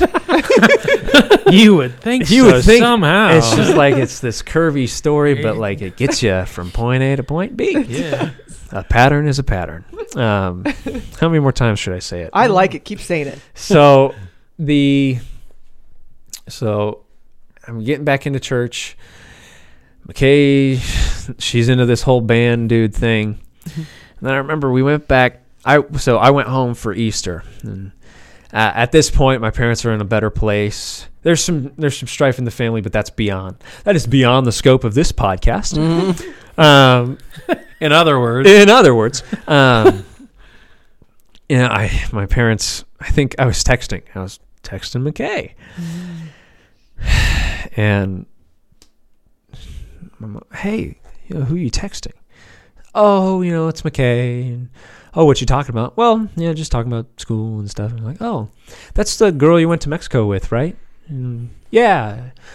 Yeah, she comes around band rehearsals. You guys talk a lot. Yeah. So, like, do you like her? Yeah, as any good parent would probe, hey, so let's get some details here. And in my fantastic young man brain, I said, well, I mean, yeah, I guess we're dating. That was news to McKay. Oh. Because I texted her after I got done talking with my mom. Hey, so kind of just told my parents that we're dating. Sorry. oh, that's great. And I mean, it makes my skin crawl just thinking about it. It's hilarious, but it's also like just ultimate humiliating. facepalm. Yes. So I get a text back. Okay. We'll talk about that when you get back to campus. That's awesome. And I read that a couple of ways. I'm like, either this is going to go really well or really bad. It went well, obviously. Nice. Yeah, because you Nice. do have a wedding band Exactly. on your hands. So Which that's a good actually, sign. so fun story. I mentioned my grandfather. This is his wedding ring. Oh, cool. That is That's cool. cool to have So, that kind of stuff. Bit of heritage, Yeah. yeah. So, cracker divergence over. So the overall point of the story is just tell them that you're dating them, and then it'll go okay. Yeah. So then it went well when you got back, and Yes. okay. And so that was, geez, at this point, like 8 years ago, I think. So is this No. your senior? So she was going to be going into her senior year. Okay. I was going into my junior year. So that would have been 7 years ago, almost then. Yeah. Yeah. So things were kind of on demand, Mm-hmm. I got friends. I got a band. I got a girlfriend who thought I wasn't cool, but now thinks I'm like super cool. You did it. Thanks, dude. As I gesture skyward. So it's the pattern was slowly breaking. And yeah, I still had my patterns of thought and those types of just, when you're depressed, you get into a mode of thinking and it's hard to break out of that. And some people will talk about, like, how do we cure depression? And that's just not the game that I'm playing. Like, how do we treat and manage this thing? Because once you're depressed, it's the best predictor of becoming depressed is having been depressed before. That's the research will bear that out every time. So it's learning how to break that thought pattern, to identify an environmental stressor, and work against that in a proactive manner. I like that. I mean, that's what you do in therapy. You can do that on your own, but that's part of the reason why therapy is encouraged for those types of things. So nevertheless, my environment was changing. My internal processing was changing because I had people telling me that I was like kind of good at stuff. And I like being good at stuff. I even remember, going back to learning the drums. Like the first time I could play an AC/DC song, Dad loves AC/DC. He was like, dude, that was like excellent work. Do that more, please. I love playing. I love that straight just beat. straight beat, right? Every What's time. the song? Okay, one there's bass one. hit. Okay, cracker moment. There's a song. Cracker Katie loves moment. it, and I'm quite positive it's AC/DC. Is Thunder in the title? Thunderstruck. Yeah. Is that the song? Yep. Katie loves, and she'll go back to that. Actually, because we were talking about one day, because she's like, I could see Jamie playing this part. Yeah. We play it sometimes. Oh, I mean, I'll have just- to tell her. She'll be happy to hear that. Yeah, just not in church. She loves it. Yeah, that's not necessarily a church song. Yeah. Not Anyway. quite. Not quite. Yeah. So at any rate, I'm learning these songs and like the accomplishments were just giving me that juice. Like the reward that I was trying to find elsewhere, racking up the stuff that I was good at. I'm like, yes, please, let's do that. And I figured out that I was good at like the whole psychology thing and taking those classes and doing research junior year, senior year at Central in the psych program. They encourage student-led research, student projects. I actually went to Chicago and presented research that I did to the Midwest Psychological Association. Wow. Pretty sweet stuff. Yeah. Yeah. And it opened my eyes to this whole new world of like potential. I mean, growing up in Iowa with a dad who does trade type work, he, when I was born, was working in construction. I didn't have a model for what it looked like to pursue a graduate degree, let alone try to be a professor somewhere. But that's in the cards. So I can kind of see how the long path has taken me to a point of like giving back in all of this. And I mentioned, the research is me search. So in a lot of this, I started getting deep into like emotions, how we process them, how that influences the way we feel satisfied with life, the way we find meaning in life. So diving into even like some of the existential philosophy. So there's a lot of stuff. Our last guest was, Last week, you Last talked week. about the same thing. he was Sweet. very much into that existential stuff. Yeah? Would you That's I deep. almost want to like, don't Like- want to step on his toes. No. You guys should meet, but Yeah, you guys totally should. So it's, I got into a lot of that stuff. And so a lot of the high level critical thinking, once I left the bad behavior behind, I got back into, it was like this childlike wonder just erupted back into the scene. And it almost kind of happened simultaneously with my scientific research side and my faith side. That was around the time I met Jonathan Hill, who came to First Reformed in Pella, Iowa, and got to know him, great relationship with him. We did the math. I'm actually his longest friend at this point. wait, who is he? So he's who I was telling you about before the show. So Jonathan, former worship director at Chapel in Wadsworth, now at Orville Christian Church. Oh, right. So we were doing music and all this, and I've known him since my days in Pella. But we Wow. both ended up in Ohio. No kidding. That's crazy. I was just gonna say, how did you end up here? So these are when the pieces start to come together. And all those moments previous in my life, I'm like reflecting, I'm like, I finally see where this story is going, at least at some level. Right. Yeah. I see the pattern, which was just like earth-shattering moment to me.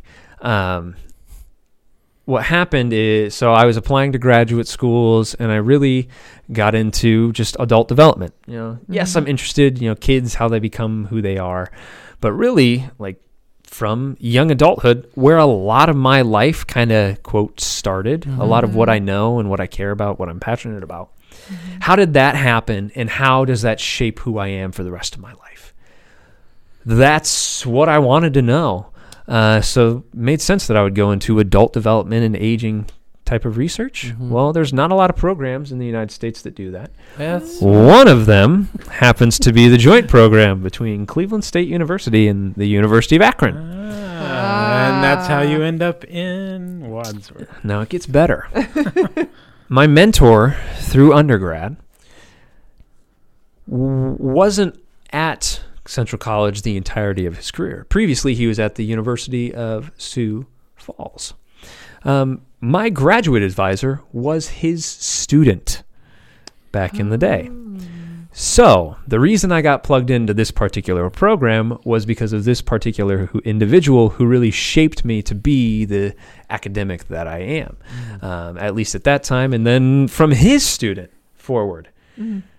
So there's that thread, again, the science thread, but then there's the faith thread. So I got this established relationship with Jonathan, and I think it was February 2016, and I only remember that because that's when I graduated. And he sat us down, and we knew that he was uncomfortable with the church. There's just a lot of internal strife and misgivings, and we knew something was coming, a change was coming. No surprises. But he sits us down, and it's just him and a bunch of dudes in college. So we're just chatting. He's like, okay, so I got to be serious for a moment. I took a job in Ohio, and I let him give his whole spiel and answer all the questions. And then everybody kind of left. I'm like, so Jonathan, where? I know you said like in the Akron area, right? Like, yeah, Wadsworth, it's not too far outside of Akron. I'm like, okay, because that's weird. I just applied to graduate school there. how crazy. He and my graduate advisor were the only two people I knew when I moved here. Wow, that's nuts. Talk about a leap of faith. Yeah. right? So I get plugged in, doing worship with him. So And when did you and McKay get married? Because you were married back in.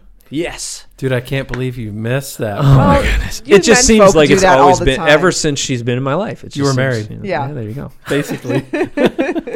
That's a nice way to say sorry. I love you if you're listening. So we got married my first semester of graduate school. So I Okay. proposed fall of my senior year. So that would have been October. Yeah, October 25th. So I remember it because I asked her dad to lunch like in the middle of the week. He's like, he's not dumb. He knew something was going on. He knew what was happening. And I meet him, and we meet, and we just kind of talk through things. I'm like, you make her happy, and I can't speak to that relation. Like, you make her happy. That's obvious. And if you continue to put that work in, that's the general gist of it. So we just talked about like general career, life trajectory stuff, because a kid who's still in college and planning on going to school more, maybe just doesn't have the same, financial lust Right. Yeah. as like a dude who's got a job lined up. So anyway, that's beyond the point. We get along great. More often than not, it's like weird, some of the similarities between her dad, my dad, and me. Physically, behaviorally, Oh, that's funny. it's a lot of fun. Anyway, So you get hitched. So I get hitched. I got permission. I go hunt her down same day because I couldn't wait. Surprise her in the parking lot. Year later, we get married, October 15th. And then she moves to Ohio With you. with me, not knowing anybody. So that was a tough time. So a lot of that nervousness of being isolated and that just was very easy to creep in. Like we were just on our own. Like our safety net of family wasn't there. But that's also kind of worked in our favor a little bit. So I remember we were working through a couple study that we were doing with a group of friends at the chapel, and they came this term cleave and leave, or maybe I'm turning that. Maybe you've heard right. Cleave. leave and cleave. Yeah, That's right. yeah. Do you get married? You kind of cut back those relationships, and you build a relationship with your family and your spouse and children, I your was furry delayed family members. in that developmentally, very much so. So The and umbilical cord stayed for a little while. God bless Tim. Go ahead. but it by function of geography, Right. couldn't You do it. literally cut that cord. Yeah, and that was really hard. And being kind of a bad son, like I wasn't honest with my parents. I didn't call my mom every weekend in college, and I was kind of a stinky son. And I carry that like still now because I want to do well. Like I want to be like, good job, kid. So for me, that was hard to figure out. How do I be a good son? How do I be a good husband? Far away, new relationship. Oh yeah, I'm like in grad school too. So just a lot of competing demands, and I was just ultra anxious and nervous. And then we got plugged in at a church. And then I'm like, I'll just do the similar to the First Reformed story. I'll just do the music. I'm not getting paid, whatever. I just get to play the drums. It's cool. Cool guy play drums for Jesus. But then it just kind of kept growing. So I could see the growth of the science. I could see the growth of the faith. And then they started to integrate to this, like, I guess, person who I am, person who I've always been, I suppose. And the moment where it started to come together and I started to realize like the pattern of my life to that point, I remember, so Zach Durr, the pastor at the chapel, he was talking about like being sent. And the idea, like the Great Commission, like go. That's the first thing you got to do is just get up and go. And then tell people. So I was just sitting, I was stuck on this idea of going.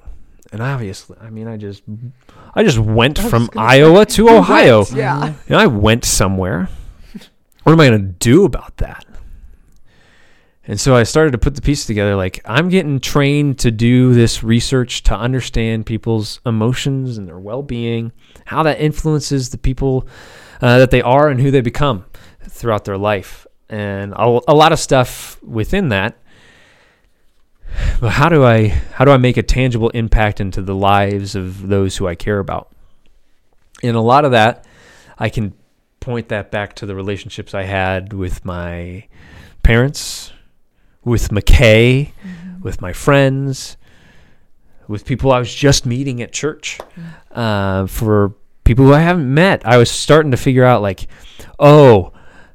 the knowing and the behavior start to overlap.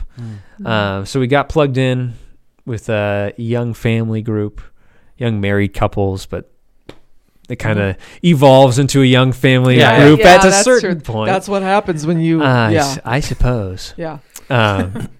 You bear fruit. There you go. Yep. Actual fruit. Actual literal. Should name the next one a fruit. Yeah, you should. You really should. Yeah. At least the middle name. I'm Apple. just saying. Apples. That would be a cool. That is. I'm trying to think of like what's the coolest fruit? Apple Pomegranate. Hamilton. Starfish. Sounds pretty. I mean, good. starfruit. Starfish. Starburst. Just go with fruit flavored candy. Another cracker moment There you go. brought to you by. Yeah, for real. Vegemite. Okay. Brought to you by. So yeah, I'll probably cut some of these. No. Oh. Go ahead. Darn. So a lot of it came down to just like a personal investment at that point. In being baptized in the Catholic faith, you're an infant, and I got confirmed, and the confirmation was my choice. That was my buy-in. Mm-hmm. But I just wasn't living that way. And so that's where it started to finally get some momentum. And a lot of what I found myself, particularly given in the academic community, you run into a lot of people that you don't necessarily see, wandering down the halls of a church. And in particular, working at an urban university, completely different demographic. So I got to experience a lot of new diversity that I was super pumped about. But if I try to have that same experience at a church, it's like I'm mixing white bread with like a marble rye bread, and it's just two different flavors. Like, what is going on here? And so recently I've just become, very driven with the idea of unity in diversity and including people. And I think a lot of that comes from the experiences that I had. I was isolated and alone. Had I had people reaching out and be like, let me know your hurts, that would completely change the game. Right. I think that's the way it is for a lot of people. We're ashamed of the stuff that happens to us, and we're not proud of it. Cool. Yep. And we don't want to talk about it. If I never had to tell the story about how I tried to kill myself or how I self-harmed for a while, like I would love for that to not be part of my story, but it is. So what do I do about that? Yeah. Why waste it Exactly. when you can help other people? Right. Exactly. And that's not to say like go seek out experiences where you're uncomfortable and in pain. Right. Right. They will come. Yeah, they sure will. They will come. I don't know anybody that's been on the show that hasn't had them. You're Not right. a single one. Not a single one. We all have a story. Yeah, so there's no reason to think that there's going to be this perfect life, but you got to make do with what you got. Right. So a cracker moment with purpose. So I recently started reading The Lord of the Rings, and I've loved the movies ever since I was young. And there's a moment in the Fellowship. I know I'm gonna get there, but I know it's coming. Frodo is lamenting about the ring and their journey, and the Fellowship's in Moria, and Frodo says, why does this stuff have to happen? Says, well, it has to happen. I wish it would not have happened in this time, in this age, to us, and so on and so forth.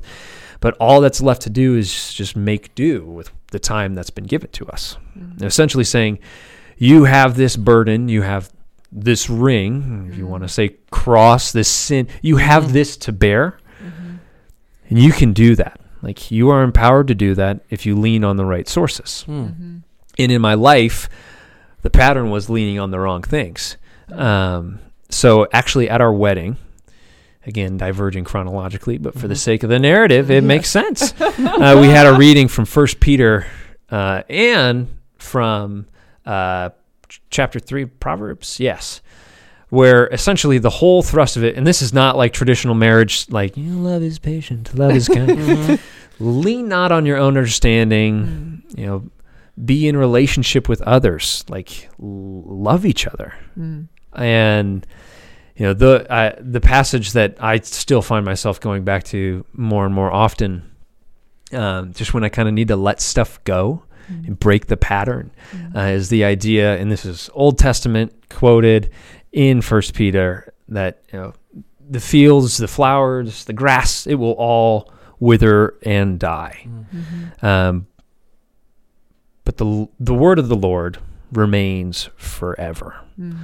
And that to me is like, so I can go through stuff and I could still be okay. That's what Melissa needed to hear today. Thank you. This was all for me. Now you can go home. Go ahead. Cool. Yeah. Therapy, we told you. My time is up. That's why you came. You'll get the invoice from my assistant. Theodore will scribble on some paper. So I think that's kind of a pattern is a pattern, but it doesn't have to be the pattern, right? Yes. Some more stuff. I just rack it up. Just keep frantically scribbling notes. Can I give you a scripture that matches that? That's Yes. where we are a new creation in Christ Jesus. The old pattern is the old man. The new pattern is the new creation. As Christians, we should be holding on to that, saying, so I get a chance to get rebuilt. Oh, yeah. rebuilt. That's the process I'm in. Because don't you find that when you get to, and that's where I'm at, where you get to these stages where your life gets super stressful, then that's when the old patterns, which I know you've said a gazillion times. You said it. And and now I'm having the aha moment, but that's where I'm at. It's a super stressful time in these old patterns. And so instead of being afraid of them, like, holy crap, I'm feeling that way again. Instead, you're saying, like, the Lord's word says, like, you can just keep going forward. You're going to be okay. The pattern is changing. You're becoming rebuilt, recreated, if you will. If you will. Yeah.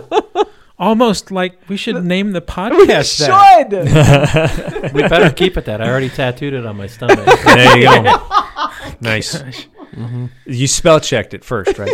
It's backwards. Oh, sweet. Because So of it the looks mirror. right when you're looking. When you're down. looking in the mirror. Sweet. When he's in the rear view mirror, it looks right. With his shirt off. Yeah. It's really Check me embarrassing. out. Yeah.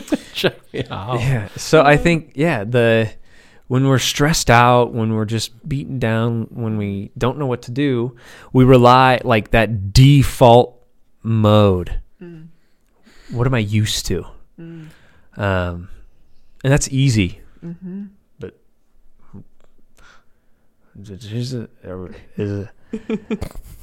it supposed to be easy?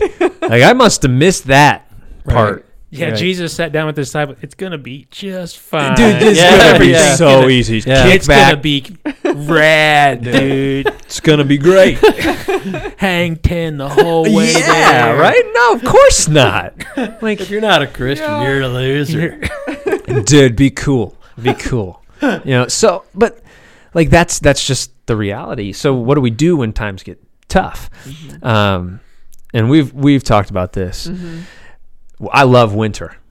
Yeah. Oh, my Yes. gosh. Get out of my house. I know, love and it. He sent me a whole list of reasons why. Because I why do most people like winter? Why do you not like winter?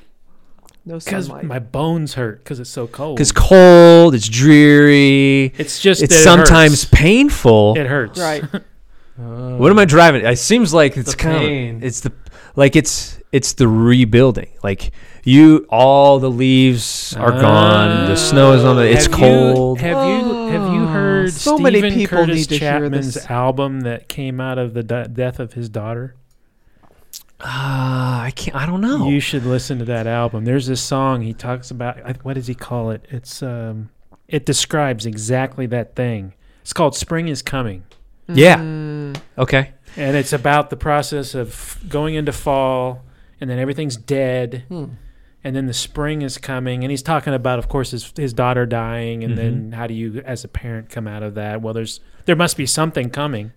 There's a new season arriving with new it's- life, and Yeah. Interesting. So you're looking ahead. So winter is rebuilding. I've spent so much of my time looking back and be like, oh, I just want it to be summer again. Whether that was when I got my heart broken in high school, I just want it to be summer again. We were happy in the summer, but the winter is where I was made. Why would I not love that? Right?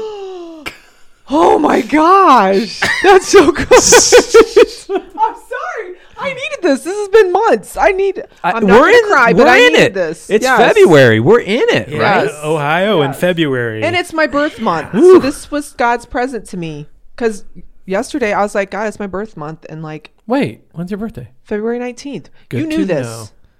know. Okay. You did. Well, your wife does. Yeah, But, anyway. I knew that. But, Yeah, I think but it's on my February phone. came. What are we on? February 2nd or 3rd? Second. Number 2. Okay. But I was like, Groundhog's Day. it still feels Oh, like that- January. Yeah. Feels like we're living it all over again. Yeah. I'm putting your birthday on right now. This is a podcast. Man, you got the cracker But moments I'm all going to listen to this podcast. It's good. podcast over and over and over. again. Hey, you share a birthday with Marilyn Semprini Who? Okay. Am I allowed to say that I don't? from church. You don't know who that is? So back to the whole pain thing, or the January thing. I think we all get in moments of funk and stuff, and I've learned over time, because I was an alcoholic, and that was my treatment, and drugs, and I've learned over time it's gonna happen, but I know I'm coming out of it, and I think that's kind of like the winner and the coming out, and just accepting. Of course you can talk to the Lord and stuff, but that doesn't always mean immediately it's gonna go away. So I think I'm a bit of a comfort seeker. This Yeah. is, you guys know this about I mean, me. it makes sense. Like, you want to feel good. This Yeah. is, again, part of why I'm interested in this stuff scientifically. Why do we seek out stuff that makes us feel good Yeah. when sometimes the best way to feel in a situation is bad? That's awesome. See? People see somebody See, so needs to do that. That needs to be. When we're done, you guys are pat me on the back for bringing them on. Just saying. Well, but you're right. So many people. You said it's a really small field, right?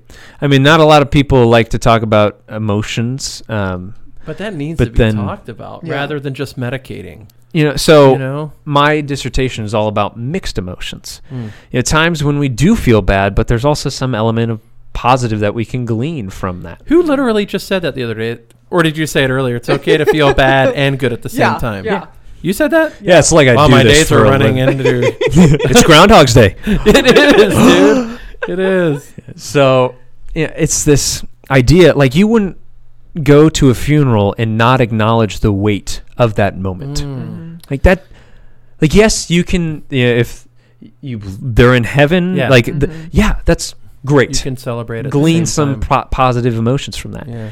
But the person's gone. Yeah. Like, physically, you cannot interact with them in this life. Yeah. It's okay to mourn that. Yeah. And I think if I could generalize, be a little bit liberal in my generalization here, to just our Western culture in general, we seek out feeling good and feeling really good. Yeah. Yeah. Like, it's not just the calm, the peace, the Right. contentment. It's not like we're just happy snuggling on the couch. right. Yeah. Like, no, there's an expectation of more. There's Yes. always more. There's Like, not the satisfaction with the now. Yeah, Yeah. You Europeans have to do have it way better than we do. euphoria at all times Yeah. in America. Euphoria If you is don't a good have- word. If you don't have euphoria, you're not living. And If I you're think not that's excited kinda, about something, Yeah. That's a good point. Yeah. It can be from anything. It can be from tangible things to Yeah. getting the next best thing, and Mhm. Right. That the next materialism, best high, yeah. the next best girl, Yep. whatever. Yeah. So, and Interesting. yeah, so I think we see this tie into a whole lot of different areas, The whole culture, man. and the way that my life is played out is it just, it took a lot of negativity to make me figure out that maybe this is driving somewhere. yeah. Would I have liked for it to be different? Yes. Would my parents have? Of course. Yeah. Nobody wants to see their kids suffer. No. Right. Sometimes, I mean, my mom has told me a number of times, the hardest thing to do as a parent is to let your children go through something that you know is going to bring them pain. Right. Tough love. Yeah. Ish. It's like they weren't going to say, don't date that girl. But they knew it's not Yeah. going to end the way. Yeah. You got to learn, right? And again, that's just part of getting older. Yeah. It's growing up. Well, I find something fascinating about your story, that the hinge pin seems to be the fact that you found community, and the loss of having community created part of the damage that led you into the darkness, and then accessing a new community is what helps lead you out of it, which makes me wonder if our emotional instability as a culture perhaps is because we're not necessarily wise about, when we're younger anyway, about how to build relationships and stable communities. And maybe there's so true. like a heavenly story in that, like a parable. Your story is a parable to people in the country almost, you know. That's like a major compliment. Wasn't expecting. Well- My well- story is a pair, but I see what in you're a saying. sense, Yeah. in a sense, I Yeah. mean, look at how divided we are. Mm-hmm. And you can't help but believe that most people right now are struggling with some very low rated depression. Oh yeah. Yeah. And what's it come? Because we don't have access to our normal cultural community outlets, Mm-hmm. which is just like, wow, even the verse we read at the beginning, I'm doing what I do because I have fellowship Mm-hmm. with my Father. We're I'm doing it created again, for aren't I? I'm tying it all together. I love it. Sign it all. I love it. The nice See, little bow at the yeah. end. Nice little bow. Yep. Sorry. Changing your name to Bo. Bo. That's my funny. dog's name. So and I think there's a lot to be said about the importance of that, because if you look, and again, I'm gonna generalize, and usually I can substantiate my claims with some research. I don't like to go out on a limb, at least not anymore. I've learned my lesson. Mm-hmm. And when you're a teenager, you think you know everything. Sure. True. But enough people telling you don't, and you figured it out. And then you learn you don't. Yeah. Yeah. As Socrates said, the wisest people know what they do not know. Mm. Paraphrasing. That's Socrates was so smart. Socrates. Socrates? Socrates. Bill and Ted.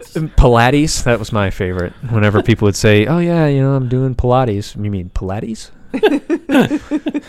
Anyway, that's cracker moment. Eat my cracker. What was it? Brought to you by Vegemite. That's right. Oh man. So back to the topic at hand. So to generalize a little bit, when we look at the relationships that we do have, and right now a lot of it's virtual. We don't get that face-to-face community, but even before it was virtual, a lot of it was virtual. Right. Like, have you seen the Facebook comments lately? Dude, we talk about Facebook all the time. And that's It's Brutal It's stuff. evil. It is. it is so concerning, because I'm not the oldest person in the room, but I lived that turn, like from the instant messaging when that first was new to Facebook and MySpace and all of it. I've seen it come to fruition, and more I'm just feeling myself compelled to step back from it. Yep. Right. Yeah. Because it's become this thing, it's become this performance, and a deep downfall of mine, because I am big. Like, part of the reason why people didn't figure out what was going on with me is because I'm like just good at putting on the show. Yeah. I'm a cool dude. Like, what's Play up? drums. Play the drums for Jesus. So, like, that showmanship is embedded Oh, within absolutely. the culture of social media. Oh yeah. And to have a true community doesn't mean that people get to see the best side of you all the time. In fact, it means quite the opposite. Right. It means that they see the worst of you most of the time. I told her- That's what marriage is. Yeah. Right. They see the honest you. Yeah. I told Heather we should have an account and just post all our fights and just all the real, just be us and let people see it. I think that totally off topic, but not really. We've been working on building this wellness center. I don't even know what you want to call it at this point. But since July, my husband has been working nonstop. And we've been there together, and we've been working through it. And it's just like, so there is days I come to work and the girls just know where Tim and I are, because Tim and I are working together. I mean, it's all there, and I'm Yeah. not exactly You're a private always person. together. So So they Wait, knew. you're not? No, is that I know it's shocking, but I'm not really a private person. News to But me. they also got to see the triumph. So, it's been good, but yeah, that's what it is to be in community. You're real. Yes. Nobody climbs Mount Everest on their own. Right. Nobody. Right. Right. So I think Well, and you don't climb it with a scarf fluttering in the wind. there's There's real few Instagram moments. Right. very few. You know. I mean, And I think too that There's what a lot social of media bodily fluids and Right. gasping and possibly missed complaining digits. Bodily Yeah. fluids. That's the first Right. one. I love it. No, it's the truth. It's true, bro. It's You know, true. that's I think sometimes the hiding, that thing that we put out in front to hide the shame, because I don't really want to be honest. I mean, and it could be so many different things. Right. Oh, absolutely. Right? It's, For me, it's always been music and performance and just Yeah. like being good at stuff. Mm-hmm. Like I'm very, again, achievement oriented. I wouldn't have made it this far in a PhD program if I wasn't. right. But I can easily try to assign my worth to that Yeah. and not the Yes. relationships that got me Correct. there. Right. So Correct. the wall would just be the next achievement, the next award, the next paper that gets You published. could do that your whole life. Right. But that wouldn't be authentic. Yeah, me. it wouldn't. Yeah. It Right. wouldn't. And I think that's where the healing really is when you finally find, if honestly, from my point of view, from a biblical point of view, I think the first place you find it authentically is with Jesus. Mm-hmm. If he gives you the grace to have a relationship with somebody in this life that allows you to practice that before you meet him, well, you are blessed. Mm-hmm. It took me a while before I met somebody that I could just be completely honest with and there was no problems. Like, whoa, this is crazy. Mm. To Right. be able to do that, there's some major. I wish there was more. It was more. Oh, what would I don't know? Synonymous isn't the right word, but just more common. Mm-hmm. Mm. You know, when you go to churches, the church was a place where honesty. Right. You know, without invading people's privacy, but honesty was just a cultivated character trait. Yeah. Wouldn't that be great? That Yeah. would be. Yeah. Mm. I think we get messed up too, because in our culture with the social media, there are the people that use it to draw attention to all of their dirty laundry. So there is that. But how does that get viewed by others on social media? Sometimes people are like, oh, they're just looking for attention. Right. But that might just honestly be the way that they feel, Right. right? And so it's like, just it's a mess. it just seems like a disaster from start to finish. right. It is. Mm-hmm. It usually is. Yeah. Mm-hmm. You know, I mean, yeah, And really, a lot of times people that are crying out on social media that way, they don't have access. They don't have exactly what you're talking about. They don't have a community. Yeah. So they go on there and they type something, and then they're putting it in front of 100 people, and maybe one or two of them are hearing, and the rest are, don't care, or they just denigrate it. Mm-hmm. And I got double the problem. Right. Mhm. Just need deeper relationship. I know. Relationship is good. You're gonna cut that out. That was The a sigh? fun ending. Are we done? Are you done? I mean, I have plenty to say, That's not the question. but I think, and just to kind of close out the Vamp. I get it. I don't. Is that like a Word. drummer word? It's a music. it's a music band. term, just to cycle vamp. on the same progression. Ah. Yep. Still don't get it, but cool. Yeah, it's cool, right? It's vamp. Yeah. Cool dude. Play the drums for Jesus. I vamp all the time. Vamp, man. My whole life's one big vamp. Yeah. It's not to be confused with vape, correct? Correct. Correct. Correct. Two very close, But not. but not. Yes. Okay. Yes. So, like, the idea that we can have meaningful relationships through an online medium, I just think is misguided. Because in the whole throes of human history, no, that was not an option. Mhm. Right. Maybe we'll figure it out one day, but that doesn't seem to be coming anytime soon. Right. And if anything, it seems to make the problems a bit worse. Definitely.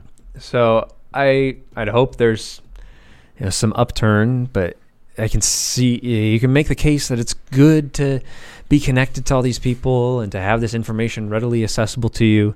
But how much does that feed into the immediate gratification that Yeah. we're seeking? Right. Or how much does that feed into the negative loops we play Right. to ourselves? Like if you're on Instagram and you see all these people who are living those euphoric moments, Yeah. Yeah. because Oh, that's what man. they're posting, That's so and dangerous. you're not. It's like fight, Right. fight, smile, fight, fight, fight, fight. Right. And That's if you're a lot of it. I think what you just said is powerful. Just I've had to shut down all that stuff because it doesn't take but 2 seconds to look at somebody's photo because they were over here, and now my brain, I gotta go do that. Mm. Like, do I? Yeah. Is that what God's asking me to do? Mhm. So if I hadn't have looked at that, I wouldn't even had that thought. I wouldn't be 2 weeks down the road Mhm. planning a trip to someplace Yeah, I shouldn't even be thinking about. Right. You're smart, man. And I find myself thinking as I'm viewing people's pictures or posts or whatever, like I'll try to rationalize it. Like I'm just trying to stay updated and know where they're at in their lives. Yeah. And then I've come to this realization: if I really knew where I would talk to them. Yeah, I wouldn't talk to yeah. their social media profile. Right. Yeah. Right. Right? Right. Powerful. I wouldn't leave a comment on their most recent post like, "Oh, love you," Or a thumbs up. or a thumbs up. You know? Yeah, I'll do that with acquaintances because that's a good way for me to know. Hey, they got engaged. They did this thing, or hey, they're looking for. But That's not the way life should be. no, That's just a piece of it. Isn't it another, okay, you know how I have to verbally process, so I don't know what this thought is yet, but the way that we're constantly consuming information, we have, a spot on our leg and we're Googling something to make sure it's not cancer, not saying that I did this the other day. And we're, asking for a friend. yeah, not only information and instant, I'm not sure what this means looking it up, but also knowing about people's lives. Isn't this some sort of way that we're trying to eat from the tree, the knowledge of good and evil? Like, isn't part of our brains just seeming like they're on meltdown? The fact that we're trying to be like God and is it omniscient or omnipotent? I don't know what it is, but like, is that the thing that's destroying us? We're not meant to take in all this information. We're not meant to know what's going on in everybody's life. That's a good way of looking at it. I never Is thought that about that. what's happening? Like even John Eldridge, and I don't quite get how, but he talked about like a soul tie that sort of happens when we're able to like look into somebody's life and look into things that are going on in their life through social media that we weren't before. And so we're tied to what's going on with them when we shouldn't be because it's none of our business. Wow, that's Isn't really that interesting. somehow everything I just said kind of there's something, I don't know, because again, I don't think you need to say it any other way. You just Okay. need to say this is what it is because Yeah. that's what it is. Yeah. Yeah. It's pretty simple actually. I've never heard it said that way. Me either. It's a lot of information to be processing that, like you said, we don't even need to know. And we we're have not our own. meant to. You have your family, right? Yeah. We cleave and leave, right? Yeah. And that should be your focus. And we build our But it community easily with the people in becomes- front of us. Other people Uh-huh. and your social network and your. Yeah, that's really interesting. You can't know everything. Right. Right. So why are we trying to know everyone? Right. Mm. So actually this ties into some of the research that I do. So there's a finding. If you look at the social network sizes of younger versus older people have smaller social networks, but those emotional bonds are much stronger. They're more useful. Because rather than being focused on extending the social network as far as it can, gain as much social capital as possible, the emphasis is on those close, familiar, usually like gratifying relationships. That's true. That's how my mom is on social media. Yeah. It's actually staying in relationship, having conversation that you might not have been able to have otherwise. And at its best, it could be that. Yeah. At its best, Yeah. could be Yeah. that. Yeah. Right. It's not that Yeah. for a majority of people. Right. Right. I'm included in that. yeah. Right. And I just think, That's an interesting thing. if I'm as I'm just pondering what you're saying, I think I'd rather have the Lord sit at this table with me than me just reading an Instagram post that he put up and then believe that, oh, I have something with him because I saw it. Yeah. Mm. So if that's what I want, then that's what I have to be. I can't relate social media why I need to pick up the phone and I need to go and visit. Mm-hmm. I need to knock on the door and say, how are you? Mm-hmm. Because then you're doing the thing. You're doing the community. You need to Unless- go. and you need well, to go. But it's if I look at you, what you said is so right on. No one came. No one knocked on my door. No one sat on the edge of my bed. No one spent the time. I'm like, okay. So that's what I need to be doing. Mm-hmm. Mm-hmm. Do I do that with my friends? Do I have the guts to say, all right, okay, you just said you're cool and you're doing good, but is that real true? Is that really the truth?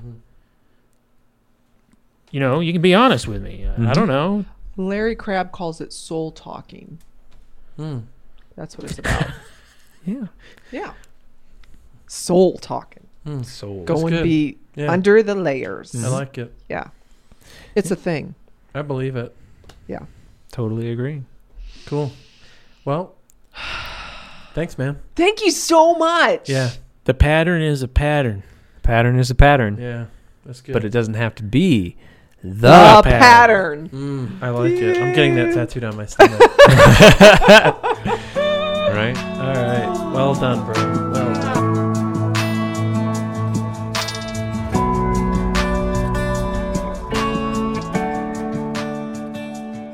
This has been Recreated Podcast, and we really appreciate you being on the show with us and paying attention and listen.